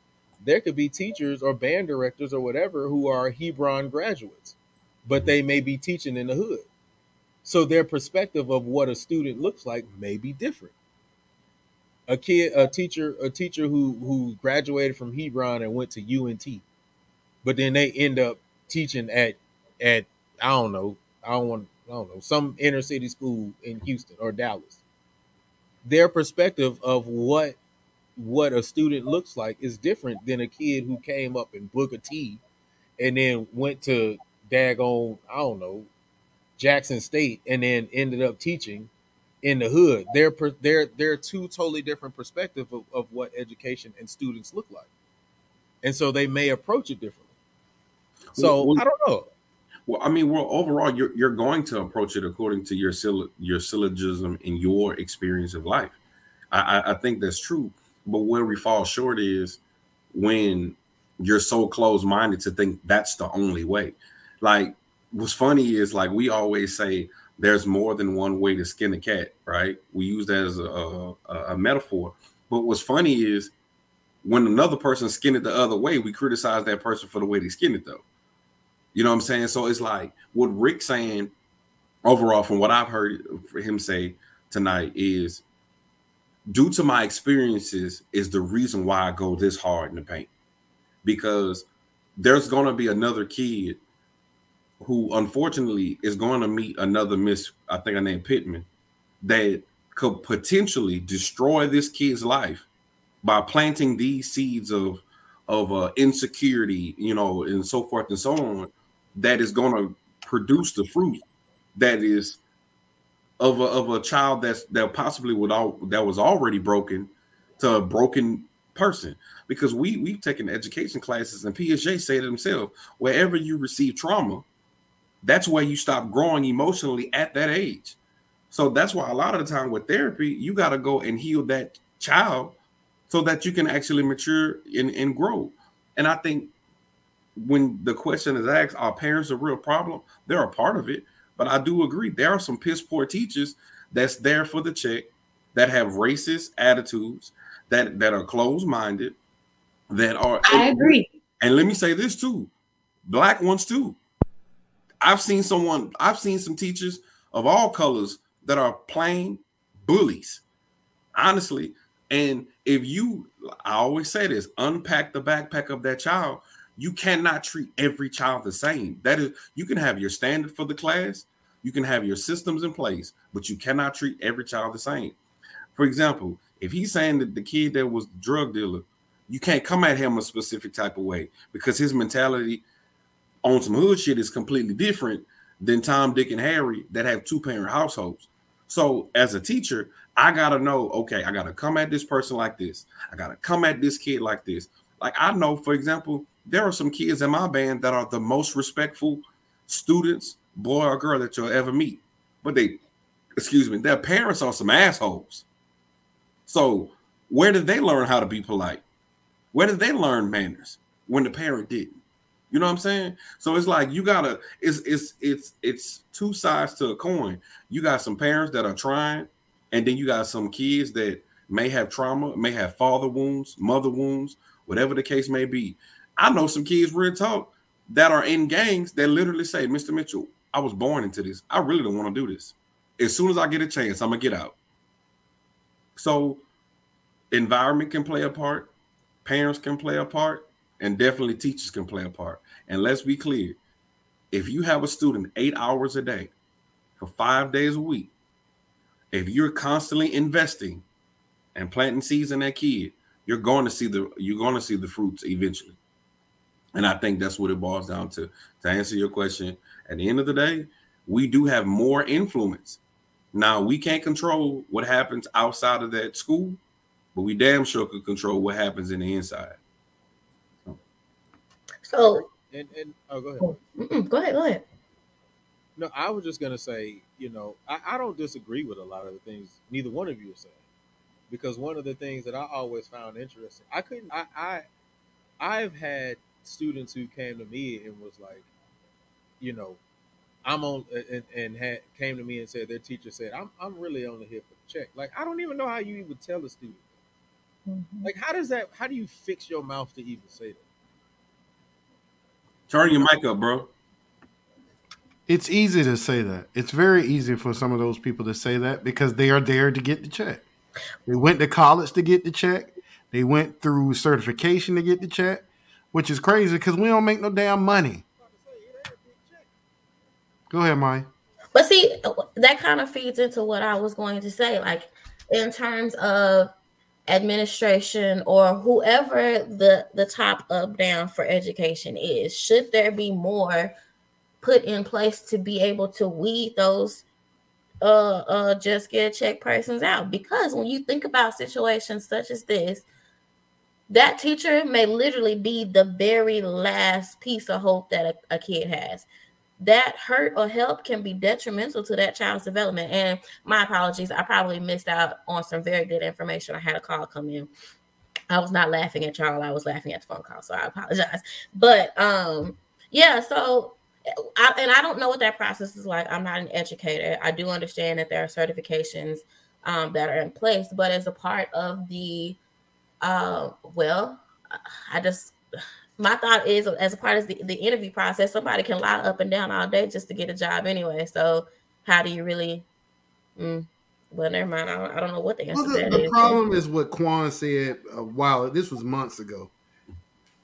These kids aren't learning, Maya, what it's really like to teach in college.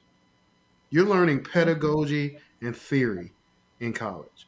You're not learning actual application. You don't learn how to become a band director until you in that band room and a clarinet player comes up to you and say, my spring is gone, and you are a trumpet player. That's where you learn how to be a band director. When you can't just take it to the music shop and get it fixed because you don't have a budget, like Quan said. Facts. Like, at the end of the day, Maya, it is very challenging to be a band director. I've said that on this show many times. I'm going to continue to say it. But let's expand it. To be an educator, it takes sacrifice. It takes commitment. It takes, knowledge and know-how.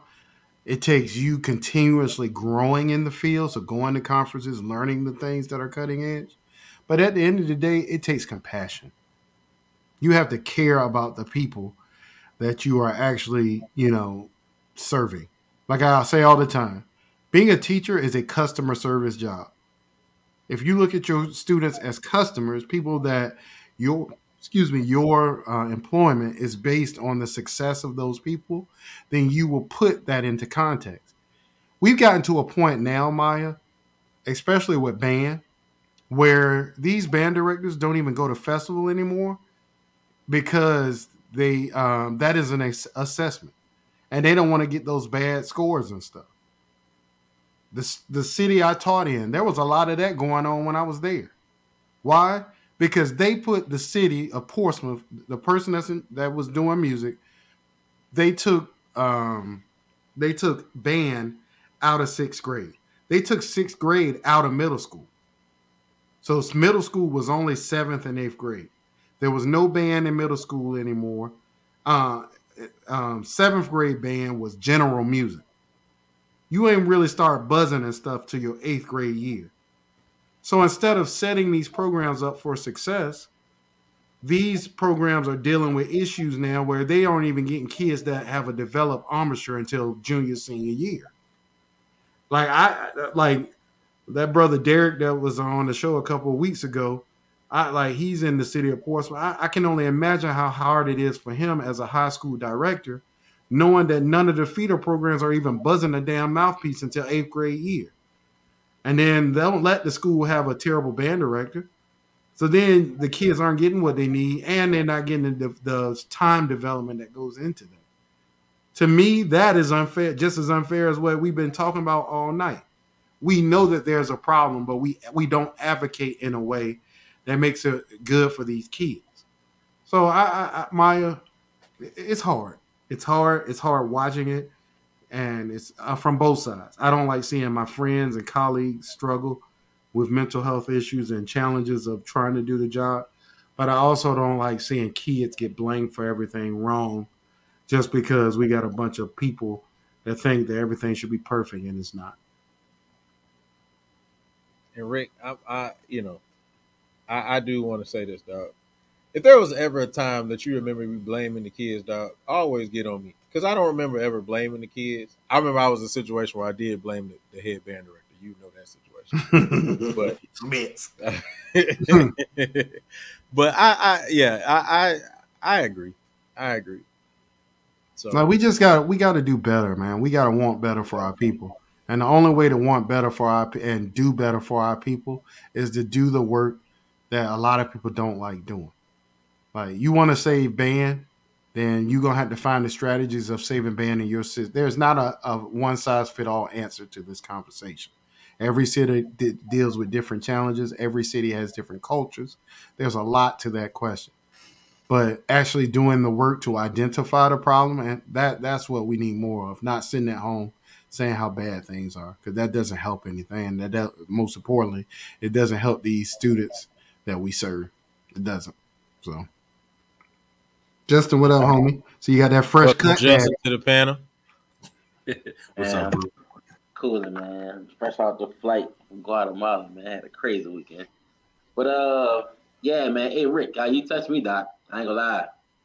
I had some situations like that, but I'm gonna go to the first thing before I get to about the males in the school system. I guess that's very much needed. A lot of people don't know. After I was a PR rep in Atlanta, and I came back to New Orleans to become a teacher, and that was like a culture shock that I had. Like I got so many job offers because there's not a lot of male teachers in the school system. So when I got the first thing they did when they said I was a bigger guy with stature, you know what I'm saying? They put all the problem kids in one class and made it my class.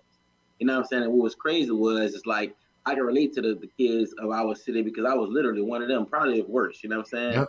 The little stuff they think they be doing that's bad, I had to like tell them like that's not bad. Let me show you what bad is, you know? So getting positive results, and I touched a lot of the kids, like you automatically become their father. You notice when kids come to school with the same stain on their school clothes from, you know what I'm saying, all week. You notice small things. You become the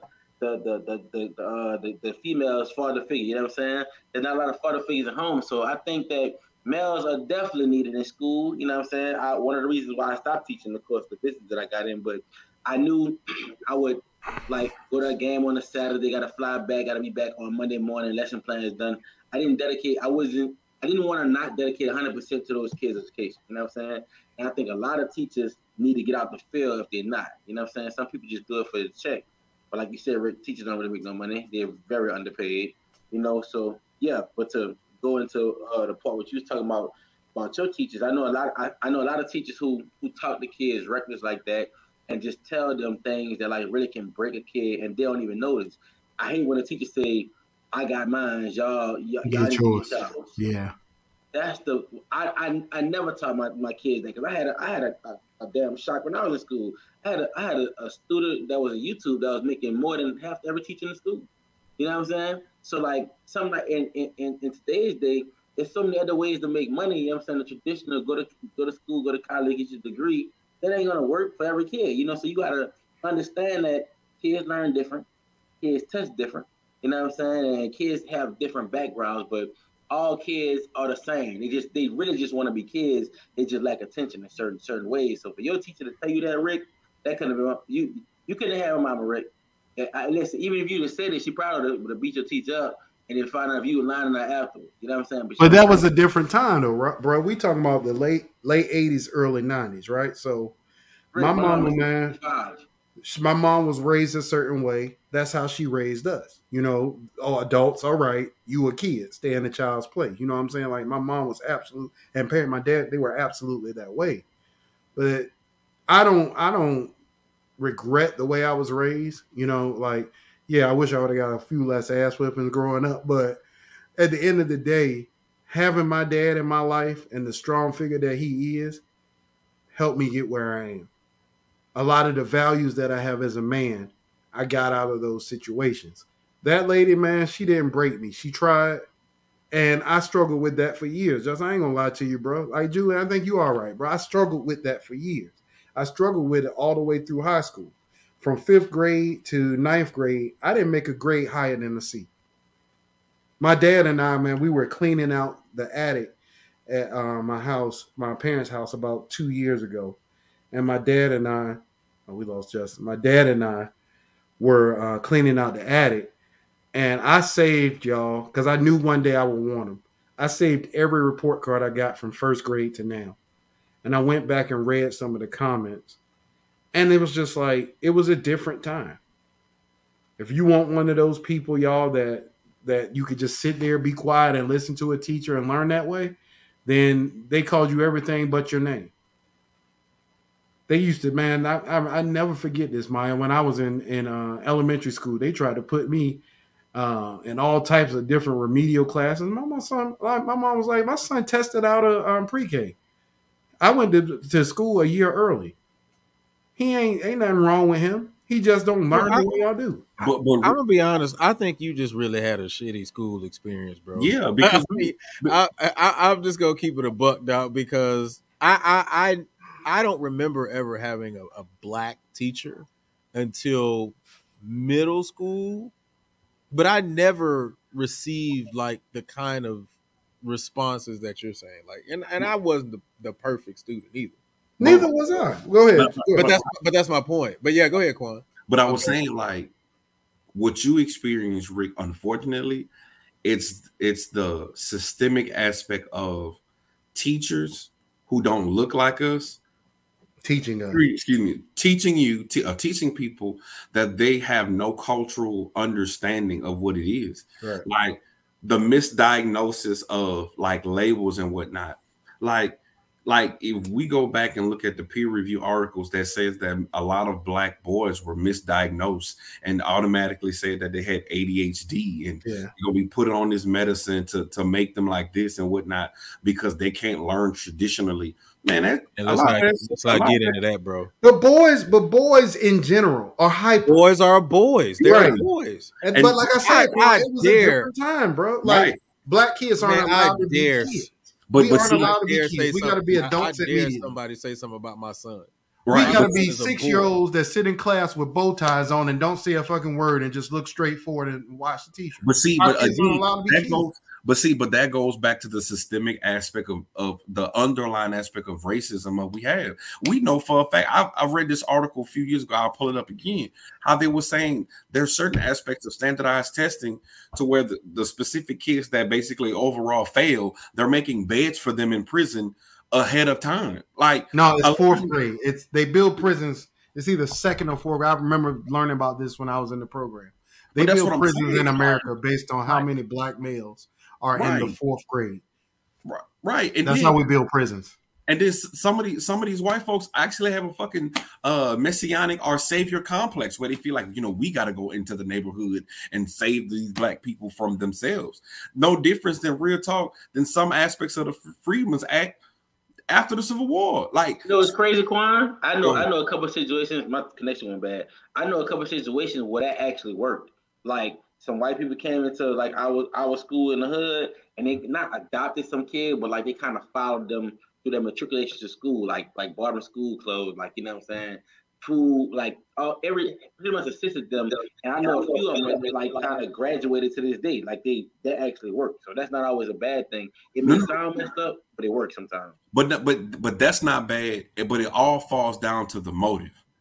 You see what I'm saying? It's like if you got a person like Rick experienced, you come in to tat on. If you come in from this experience that you're saying, you're coming to elevate. Because I don't want to be foolish and say, well, all white people bad. Nah, but it's a heart thing when it boils down to it. If you're a true educator, I'm gonna teach you about life. Like you say, I'm gonna help my females, my students, about their hygiene, even though I'm a male. But it's my approach for it to make it palatable. These young boys about real life, real man situations if they don't have a father at home. I'm going to educate you about life. And that's what I was taught at PV. PV taught me this. A teacher only could teach one content, but an educator going to teach you about life. Was Rick saying his experience? That was a bullshit ass teacher that was racist, that didn't need to be teaching.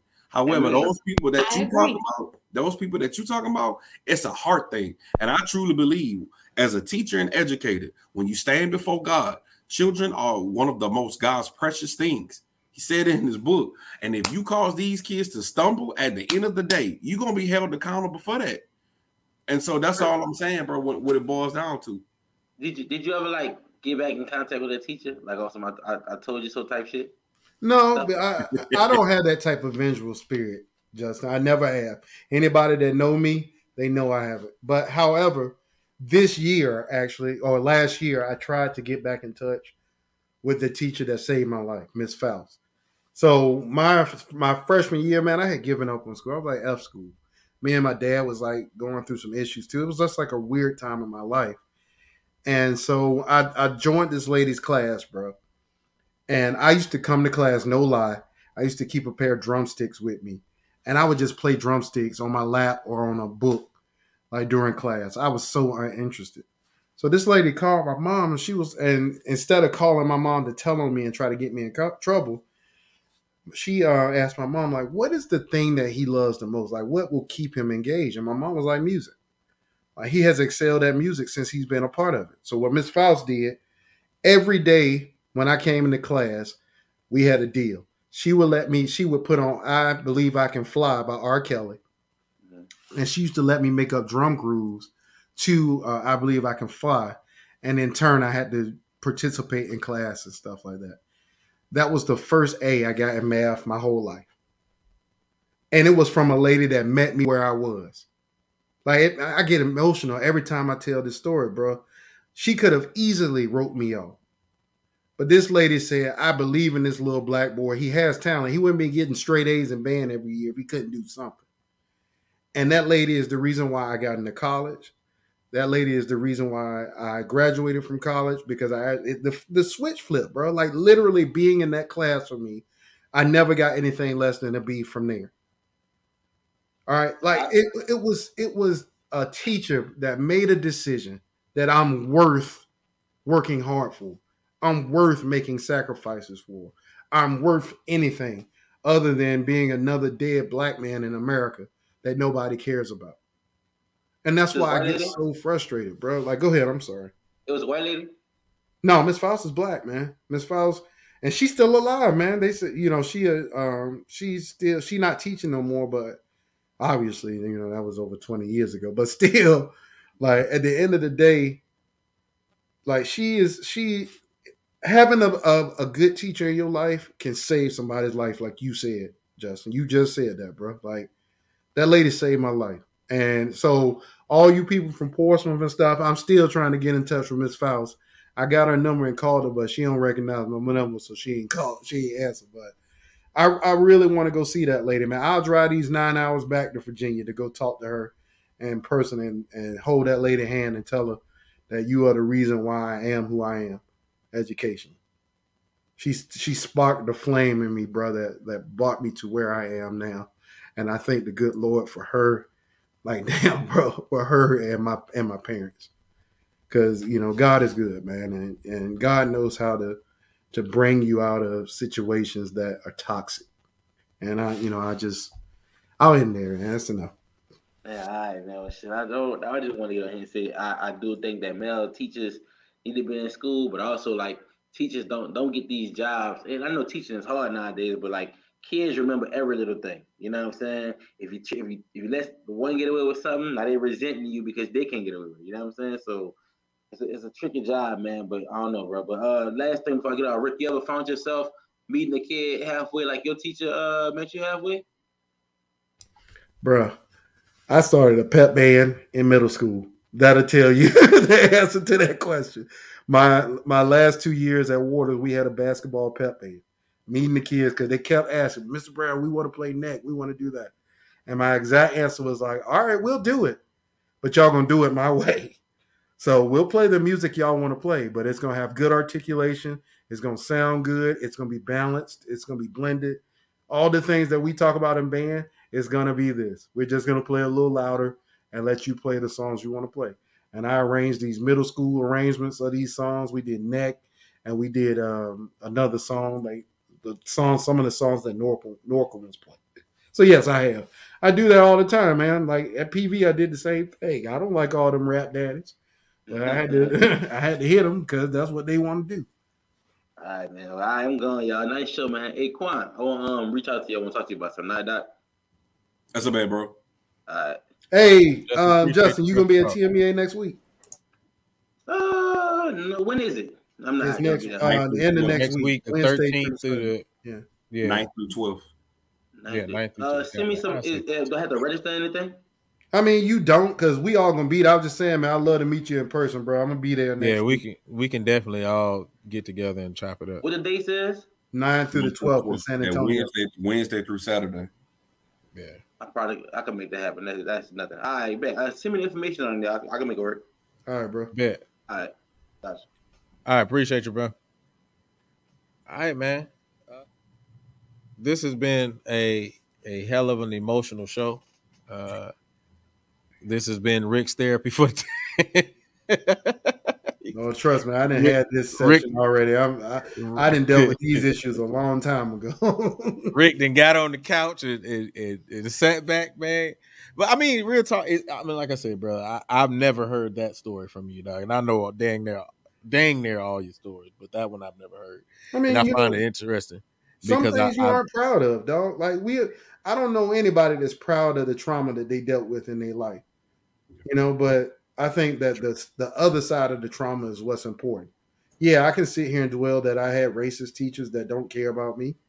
But at the end of the day, those racist teachers gave me the drive and the vision to want to be better. And that's Julian. That's the reason why I am when it comes to being around white people. I never feel like I can get comfortable. I'm always going to strive to be the best in the room. That's just my mentality. And that's because when, I feel like there's always something that, I can do better or want to be better. That's just my mentality now. So, yeah, man. I appreciate even being able to talk about it with friends, though. That's a good thing. Well, I would say that probably the most worst thing that's ever been said to me was I would never be an alpha. And that was told to me by AKA, my high school science teacher. That was the worst thing to happen to you? That was the worst thing. Damn. That was the worst thing. Mess. I agree with her. Shut up. That was the worst thing. That's why I was going to give some props. I'm just saying that was the worst thing that was ever. I've never had the experience that Rick had. So You when sound it comes privileged. to no, I wasn't privileged. I'm just I was kidding. far from privileged. I just came from decent situations. I mean, No, for I mean, sure. I didn't come from the best. I mean, all the best schools, but I mean, like that was the worst thing. Like everybody in my high school, because I was a gent back in the day, like everybody knew that I wanted to be an alpha. She was a science teacher and she was an OK, but I used to act up in her class, and she told me straight up, like, the way you are, you will never be one of my brothers. You will never be an alpha. And I was like, okay. I But would have did looked at her. that? I would have looked at her and said, "They ain't your brothers anyway, bitch." But that may be some hidden trauma. That may have been why when I got to Norfolk State, I was gung ho about being alpha. Like Mr. Well, that's what Thornton, I was gonna ask. Did it spark something in you? Did it trigger something? it may be. You know, I don't know. I mean, I never forgot that though. Like that was something that stuck with me for a very long time. And even when I pledged, you know, and became a brother, the first thing I thought is, boy, if I can remember that science teacher name, I'd call her right now, bro, and send her pictures. Like, yeah, I know, I remember what you told me. But you know, I it may be like I was inspired to be an alpha really because of my brother, and then because I saw Mr. Thornton, and then you know Mr. Singleton, and then my assistant band director, Mr. Jackson. You know that just gave me even more reason. But then when she said that, I was just determined to prove her wrong at that point. So that may have been some trauma for me. Like it ain't as deep as Rick. I'm sorry, I ain't got the super deep one, but that was the worst I had. My bad, dog. I tried. mean, you know, it takes a village, and you have to meet people where they are. But essentially, like Brownie, what you shared today, I hope that is a take that would go viral. I know it's not, because when people talk truth, nobody want to hear that. Right. But Thanks. the fact that you said that, it sheds light, and it illustrates the picture of why, and you kind of hit on your own, why you are the way that you are, why your perspective is the way it is, why you feel so strongly about your opinions, and why you're so willing to go toe to toe each and every day, each and every week with any conversation, because it just paints the picture. Like, we need, just like you said, we need more Quans in the world, we need more Brownies in the world, we need more Lukes in the world. And I think, no, I'm just kidding. Just kidding. We need more Myers. We need more Myers. I mean, you know, it's a very selective. You was wise, you was smart, and you was important. Thank you. I appreciate that. And but you got no, your natural now today. Like, it just really shows why you are the way that you are, and for the people who want to take one side of what you have to say. Let's tell the whole picture. Let's show the whole picture. Why is he that way? I got that from someone who's very important to me. But why are you that way? You know what I'm saying? So I appreciate you for even having the willingness to put yourself out there like that and say that. That is going to go very, very far, because you don't know who needed to hear that. It's somebody that needed to hear that. Yeah. We unpacked your backpack. All right, Chuck, come on and unpack your backpack. Hey, what's up, guys? What's going on, bro? What's going on, man? I was, again, I just want to say, man, Rick, thank you for sharing that. I know that's a tough part of your backpack to unload. And I just wanted to ask, each of you guys, because when you were talking about it, it made me think of this story. But I wanted to ask each of you guys, I know you guys have, but I don't want to assume, but in our field, what are some of the, I don't necessarily, maybe racist or things that you have felt that have been unfair and unjust to you as a band director, as a music educator? Like when we go, because I just got done from GMEA, but you guys are going to TMEA and all those things. So what are some experiences that you guys have had that have been clearly, just unfair and unjust to us as, educators of color? Well, this going to blow your mind. Oh, go ahead. Go ahead.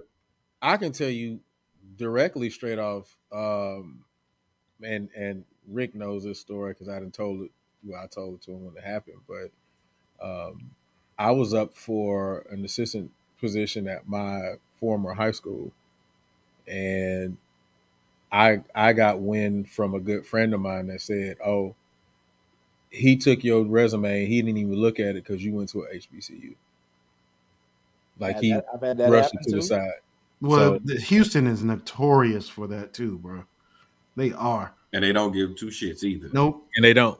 And the They- crazy part about it is the person that was in charge of music in the city of Houston was black. Like Maya said earlier. And I think a new C said it in the comments. Like, hey, like, just because they skin folk don't mean they kin folk. Right. The biggest thing for me that I see in the field now, Chuck, and tell me if you disagree, is something that's veiled to be positive for us. And that's DI, diversity and inclusion, DI, from a musical standpoint. Because what happens is it makes our music niche. Mm-hmm. People only perform the music of African-American composers because they feel like they have to.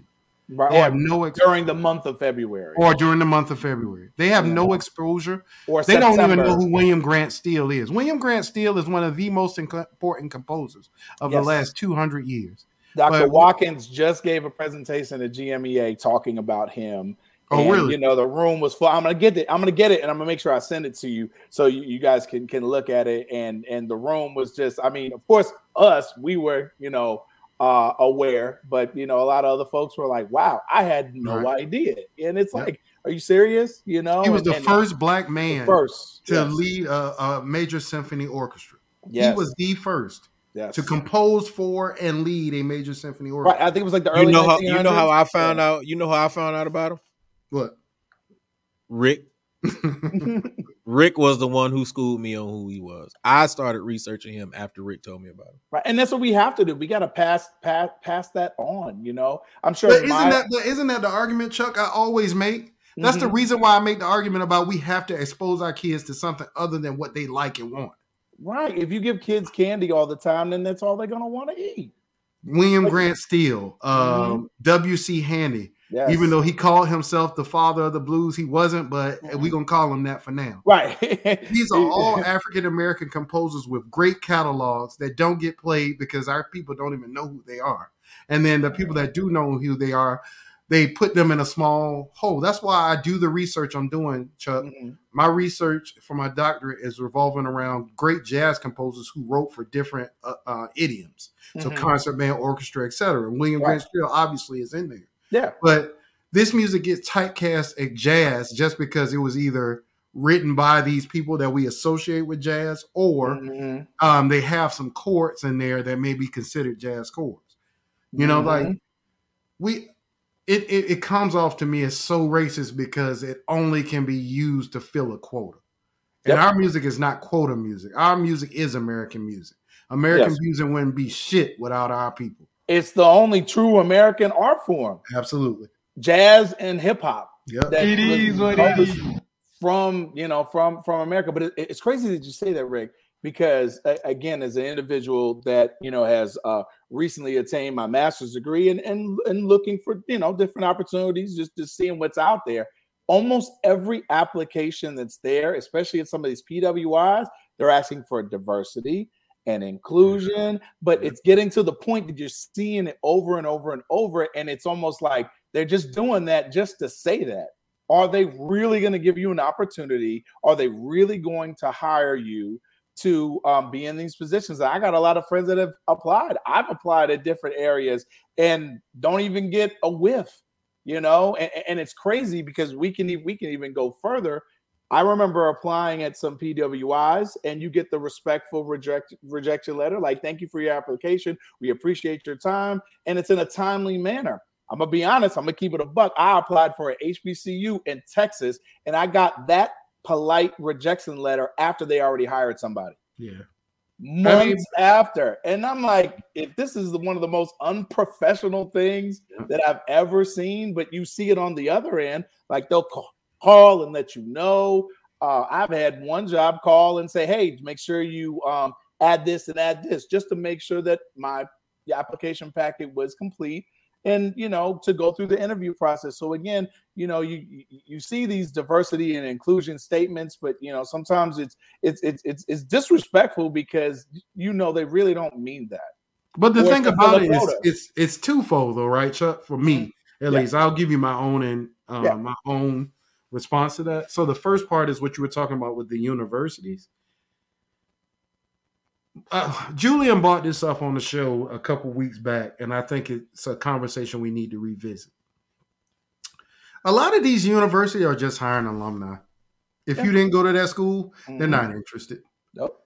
And they're missing out on so many great candidates and applicants because they feel like only an alumni can save their band program.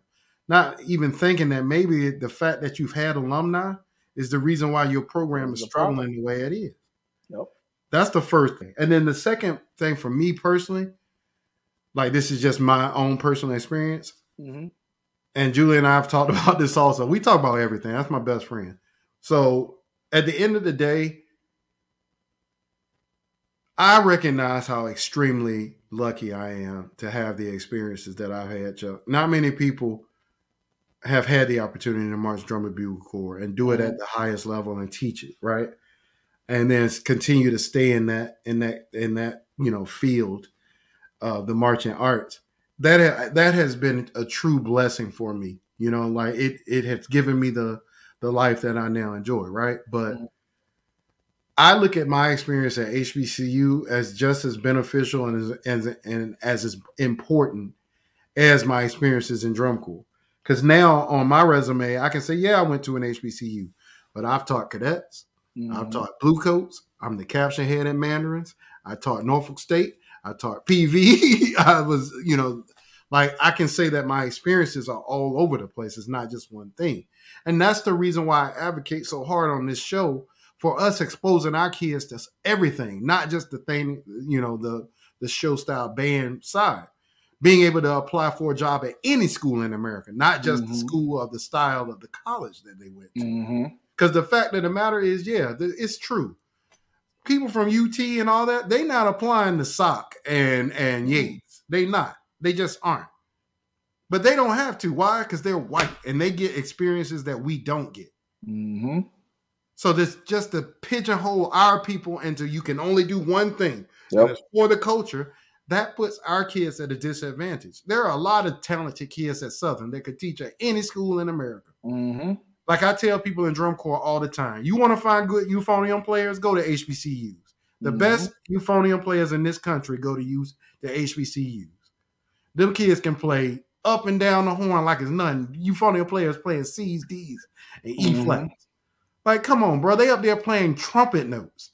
And Doc Sanford was talking about it the other week, talking about how some of us have not been exposed to double reeds till we get into college or after that. It's insane. And we all know when you have that instrument in the ensemble, it, in terms of your ears, if you're not used to it, you're like, what is that? But that's because we focus so much on marching band. Everything is about marching band. And when I say that, Chuck, I'm being a coon or I'm being everything in the world other than an educated person and a child of God. But here's the funny thing about this, Rick. And I'm let you go ahead and finish, Chuck. Yeah. I don't talk much on the show because I want to allow my panel to be able to speak and get their mind off. But a lot of people don't know I taught drum corps too. I was the caption head too. You know what I'm saying? I marched right next to Rick as a dizzy. But the thing about it is the exposure, and Rick is absolutely right. Like, it puts you in a position to be able to be versatile. And it actually gave me a reason to want more for my people. Because before then, I couldn't see past just marching band. I really couldn't. Right. But until I got that exposure and realized, oh, shoot, they're really doing something on the other side that they're approaching it differently than what I've ever would have thought. It gave me a lot more respect. And I even called Rick my first year out teching, because when I was teching, I was brand new to it because I never marched drum corps. The most I had ever done was march corps style in high school, but I'd never marched drum corps. And I called him when we were at a show, and I said, bruh, and I don't even know if he remembers this. I said, bruh, the thing that bothers me is there are none of us around here. Like, none of us. I'm in the lots walking around before we had our show, and it almost infuriated me because it's minimal chocolate out there, dog, and it gave me a reason to want to really push and want more for our people.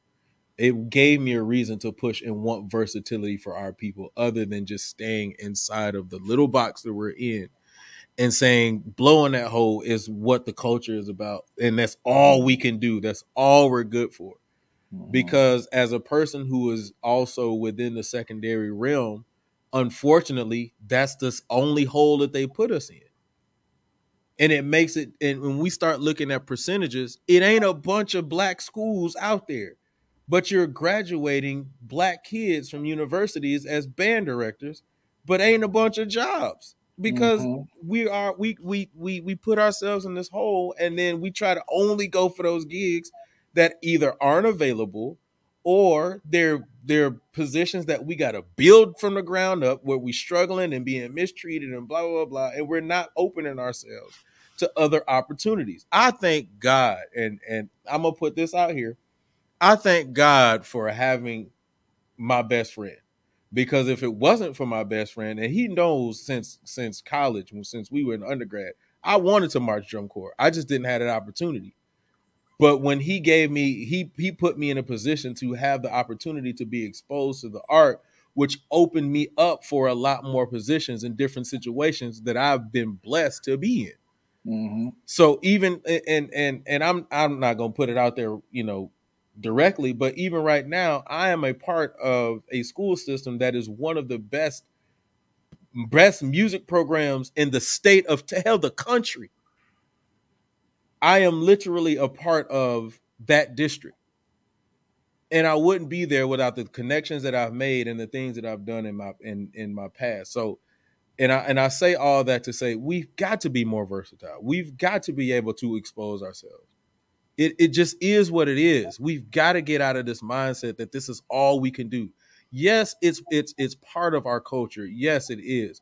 But there's so much more that we are missing out on, and so many more opportunities, because we refuse to open ourselves up and refuse to be educated.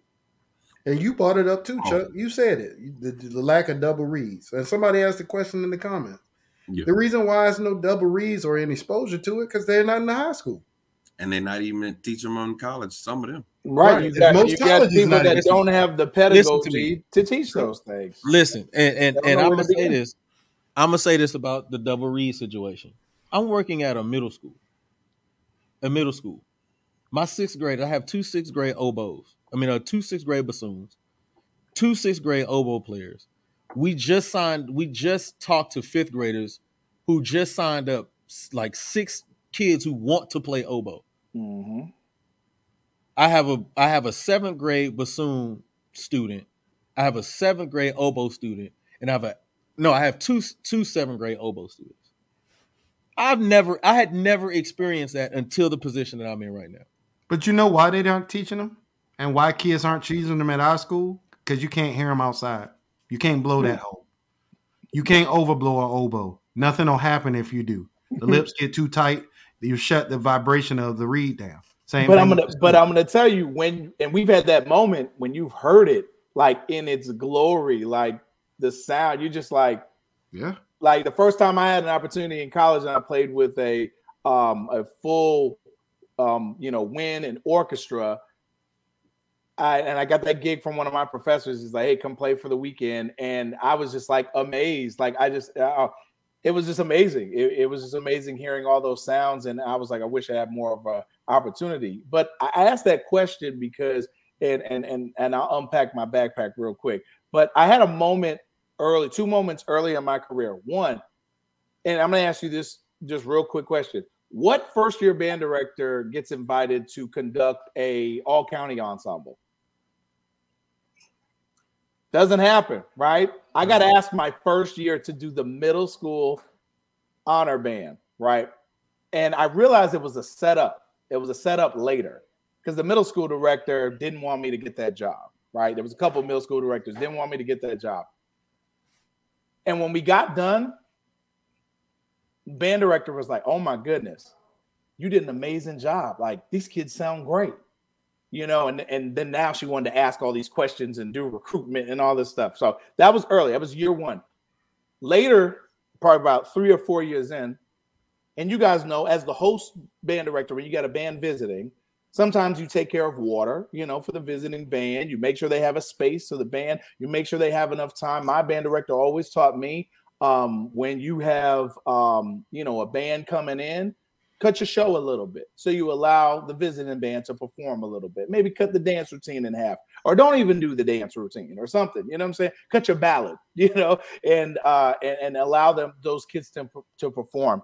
And so went to that director school, email, called, never got anything back. No water for my kids. Tried to orchestrate the time. His band performed first. The home band performed first, which is, I guess, you know, taboo for all the states that I've taught in. Normally the home band goes on last. They went on first. And when they left the field, they marched off in single file line to take up as much time as possible. And we didn't have any time left. Fortunately, the security guards held off the football team and let us perform. And we had an amazing show. Fast forward a year later, I go to a conducting clinic, I love going to conducting clinics. And I didn't know that it was that director's alma mater. And he was the only tuba player that was in the director's ensemble. So I get ready to give the ictus, and I lock eyes with this gentleman. And he turned pale as can be. And I had a really good session. I think it was Air for Band. I was conducting Air for Band, and had a really good session. It was with it wasn't Jack. It was Hunsberger. Hunsberger was the clinician there. Had a really good session. And when we got done, man, the guy was like eating out of my hand. Oh, I didn't know you guys did that at your school and all this or whatever. I was like, save it. I was like, we don't need to have a conversation now. You know, and so again, I experienced a lot of those things early on. And it's crazy. At some of these conducting clinics, they'll ask, what school do you went to? And the conducting clinic happened to be at UNCG. I was like, oh, I went to that school right down the street off of East Market, North Carolina A&T. I'm like, oh, and then you'll hear some people from some other schools with some big names. And they'll be like, and I've been in some sessions that have been really good and some that have been really bad. And those, but the thing about it, Chuck, I don't want to cut you off, bro. No, you're good, bro. And I think Quan wanted to say something too. Yeah. But the thing about it is this. When people that look like us make it into rooms like that, we ain't just get there because somebody gave us something. We got there because we had something to get us in that room. Mm-hmm. There's a level of excellence that scares people off, Chuck. And I think that's what some of the pushback is because to be in those rooms with people like Donald Hunsberger, one of the biggest names in wind ensemble, period, in this country, one of the biggest names in band directing in this country. His name is on the Remington warm-up book. Right. That we He's look one at of the biggest names. Yeah. Matter of fact, I'm playing his transcription of Festive Overture right now. Mm-hmm. When to be in a room with a person like that, you have to have gained access. You don't just get access because you want to be there. And I think that scares some people. Yeah, we got a lot of great talent in our community, but it takes a level of work and expertise that I don't know if a lot of people are willing to put in to get into those type of spaces. So what they do, Chuck, oh, that's that white mess. Oh, why we always got to cater to them. Yeah, you sound stupid, homie. You just can't be in that room because you haven't gained access to that room. Alfred Watkins gained access to that room. Not he from was his talking mouth. about it at GMA. He was in tears to see how many of us were presenting at this conference this past weekend. He was like, I remember having superior bands for years and not gaining access, not even being allowed. And to see this now, men and women being able to present about culture and diversity and having their bands play. I mean, we had a middle school jazz band that played, and they played all the classics. And it was just so amazing just to see these kids just enjoy and just love it. And you're right. You know, again, do we take the time to learn and to grow and to humble ourselves as well too? I've had some moments that didn't go so well and said, you know what, I have to be better. I told my kids the other day, I realized I record myself all the time in rehearsals for feedback. And I said, I realize in my recording, I am too glued to my score. And I was like, I apologize. I owe you better. And we have to humble ourselves. You know, if we don't know something and really work on those things, and I feel that my kids are appreciative of that, and it will all make us better when we're able to do that. We're all human. We all make mistakes. All right, man. We unpacking a lot of backpacks today, man. This should have been the unpack session, man. Man, Chuck, you know I always appreciate you, brother. Try to get these guys out of here because it's late. It's cold here. Yeah, it's late here too. In Dallas. I don't care how cold it is in Connecticut though. But man, I appreciate you, bro. Man, you know you family to this show, brother. So I appreciate your support, man. I appreciate you guys, man. Exams. And I got comp exams to study. Look at all them scores. So yeah, that's why I got to get my guys off here, man. But no appreciate doubt, you, Chuck. I know I'll see guys. you Monday, bro. Yeah, you know I'll be there. All right, take care. Go. Hey, let me say this real quick. I know you got to wrap up, Julian, but I do want to say this. Go ahead. You know, I bless God as well for this show because we're not individuals that go around, you know, gallivanting our resumes and whatnot. Like that's not what we do.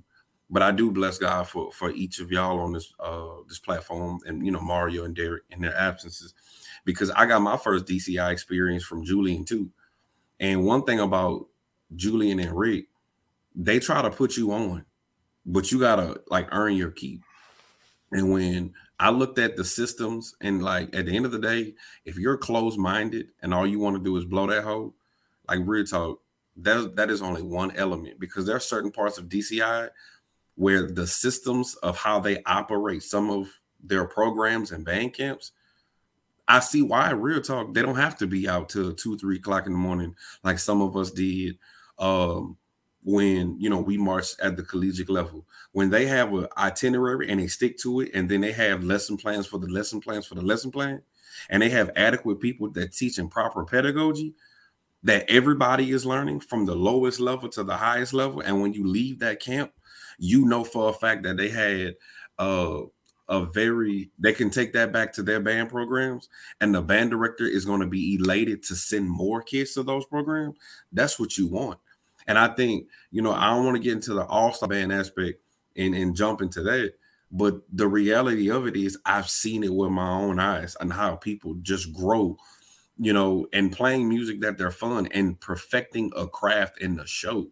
And now it is a blessing that you see more people of color diving into the DCI world, because the truth is, and I'm going to say this for Texas, bottom line, if as a person of color, if you have not had experience with DCI, with this UIL game, it's going to be hard for you. And that's just what it is. You can say what you want, but I'm telling you, it's going to be arduous for you to attain a job with those budgets and whatnot, because they live and die by UIL. And I've been in interviews where they literally say, what's your UIL scores, first of all? Then secondly, what they literally say is, I see what college you went to. Do you know how to teach this particular style? Do you know how to teach straight leg? Do you know how to teach modified bent? You know, like you need to know the lingo, because we're competing with individuals from these big name schools, as well as they alumni that they already know. They've created a pipeline feeder program for their district for what they want to see. So again, it's not about calling out all-star bands or whatnot, but it's to teach you the real game behind the closed doors, the conversation that they're having, so that you could feed your family one day. All right. And on that note, we're going to get ready to shut it down. Before we do that, though, I just want to say that it's open. Ladies and gentlemen, it's open. If you haven't seen it already, go check it out. We got our store. Is wide open. Go pick up your Talk That Talk merch, everything that you need, t-shirts, sweaters. We got hoodies, we got mugs, we got the We the Black hoodies. So Miss Maya and her amazing quote for We the Blacks. So go check it out. I put the link inside the chat. I'm going to actually put the link inside the chat as well. Use the code Real Talk and you can get a discount on all items. Once again, use the code Real Talk and you can get a discount on all items. Go pick up your Talk That Talk merch. And All we right. got some more water coming soon to the store. Yes, we got lots more coming. So go ahead and get on the train now, and go ahead and use that Real Talk code, because I'm telling you that code ain't gonna last long. So go ahead and get it in. All right. Let's get ready to get out of here. Quan, any final thoughts? Anything you got for the culture? Man, just keep learning and growing, bro. And you do need to focus on your mental health, but understand again, if you're in the education field, this your calling, bro, and ride that thing out. But ride it out smart, in a smart way. I'll put it like that. See y'all next week. All right. Oh dang, I'm about to smitty myself. I wasn't ready. I'm sorry, Maya. I wasn't ready. My bad. What's good, man? All right, Maya. any final thoughts? Anything you got for the culture? I'm thankful for the conversation. Like the fact that we can have conversations as dynamic as we want our programs to be, as dynamic as we want our culture to be. It starts with these dynamic conversations and these very intuitive and very transparent conversations. So I'm just happy to be here. And again, I'll see y'all next week. We'll see y'all next week. We'll do it again. Ma, you going to TMA? I'm not. Okay. You need to Charge my head, not to my heart.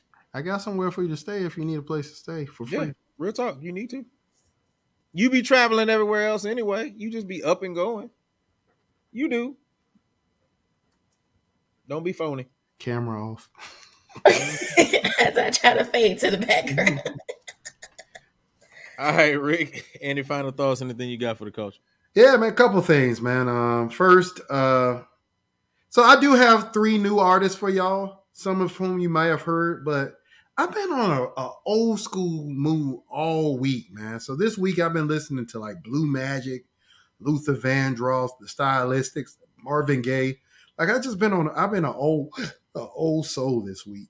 I don't know, man, but 3 groups I want y'all to check out, or RC and the Grits. If you've never heard of RC and the Grits is spelled Gritz.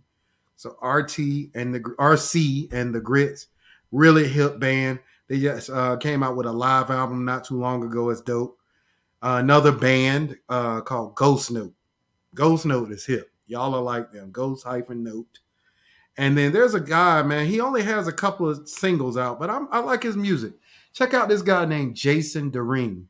Dering. He has a track called Wild Card. Y'all go check that track out. Tell me what y'all think. But those are 3 bands I was listening to in the midst of some of these old school daddies this week. I don't know, man. I just was riding around driving with one finger, listening to some of these old school hits, leaning back with the gangster lean, woo woo. So yeah, so that's the first part. I want to give some condolences. I can't remember us saying it on the show, but to the ladies at Delta Sigma Theta, man, losing your founder. Her funeral is actually only 2 minutes. It's like right up the street from my house. The street right up the street. So President. Huh? General President, not founder. Oh yeah, my fault. President, yeah. Her funeral is like right up the street, so I'm gonna go to support the ladies here in Connecticut, and our grand bosses is gonna be here. But just a shout out to the ladies of Delta Sigma Theta, man. That's a tough situation, regardless. And, for that to be so close, I would be remiss if I didn't go support the ladies. And just like I always say on the show, man, but more specifically, support Black, because you could change somebody's life. You could be the catalyst to create the next Barack Obama, or the next, what's his name, the richest Black man, Michael Jordan, or whoever. Like all these people had to have somebody in their lives that inspired them to be what they are. So just be positive to your people, man. Don't just write your people off, and just love and support Black. And we will get through this together and get better together. So that's it. All right. Dope. And then finally for me, Well, it's a couple of things. First thing I'm going to say is please make sure that you go ahead and pick up your merch. I'm not going to stop telling you to pick up the merch. You know what I'm saying? I want y'all to be fly. You know, even if you at the job and you get that little mug that say "We the Blacks," go support We the Blacks, right? All right, so go ahead and pick up your merch, man, and go ahead and hit that discount. Make sure you hit that Real Talk. Also, man, I got an announcement to make. I had some really good phone calls and some good conversations this past week. And so as far as secondary sessions, we're going to have a new panelist on secondary sessions. And so the interesting thing is her name is Maya. And so Maya will be a new panelist, not Maya Angelou the brand, but another Maya, who will be a panelist on the secondary sessions. And then also Miss Crystal Williams. I had a great conversation with her, and she is now going to be a part of the Passion Is Network. So she is going to have her own little segments. And so we're in the process of setting that up for Miss Crystal Williams. So be on the lookout for all of those things happening, man. It's a lot of things happening here on the network, and we're going to continue to grow. So finally, I do want to say, man, I appreciate you guys.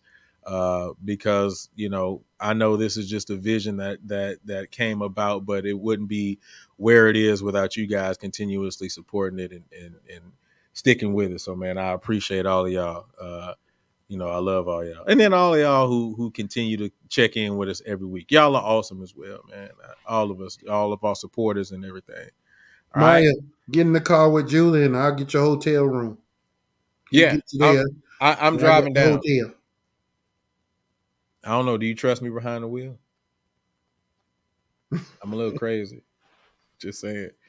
All right, man. I don't got nothing else, man. I appreciate you guys for joining us, man. If you're out in the Dallas area, try to stay warm. If you're out in Connecticut, oh well, that's a decision you made. Other than that, you're in Connecticut, you don't have no choice. Other than that, man, I appreciate everybody checking us out. We will see you guys next week. Thank you for tuning in to Talk That Talk. Find us on social media outlets and YouTube at Real Talk That Talk. Talk That Talk is a brand under the Passion Is Network. You can contact Passion Is at passionis1919@gmail.com. If you would like to contact the panel of Talk That Talk, email us at realtalkthattalk@gmail.com.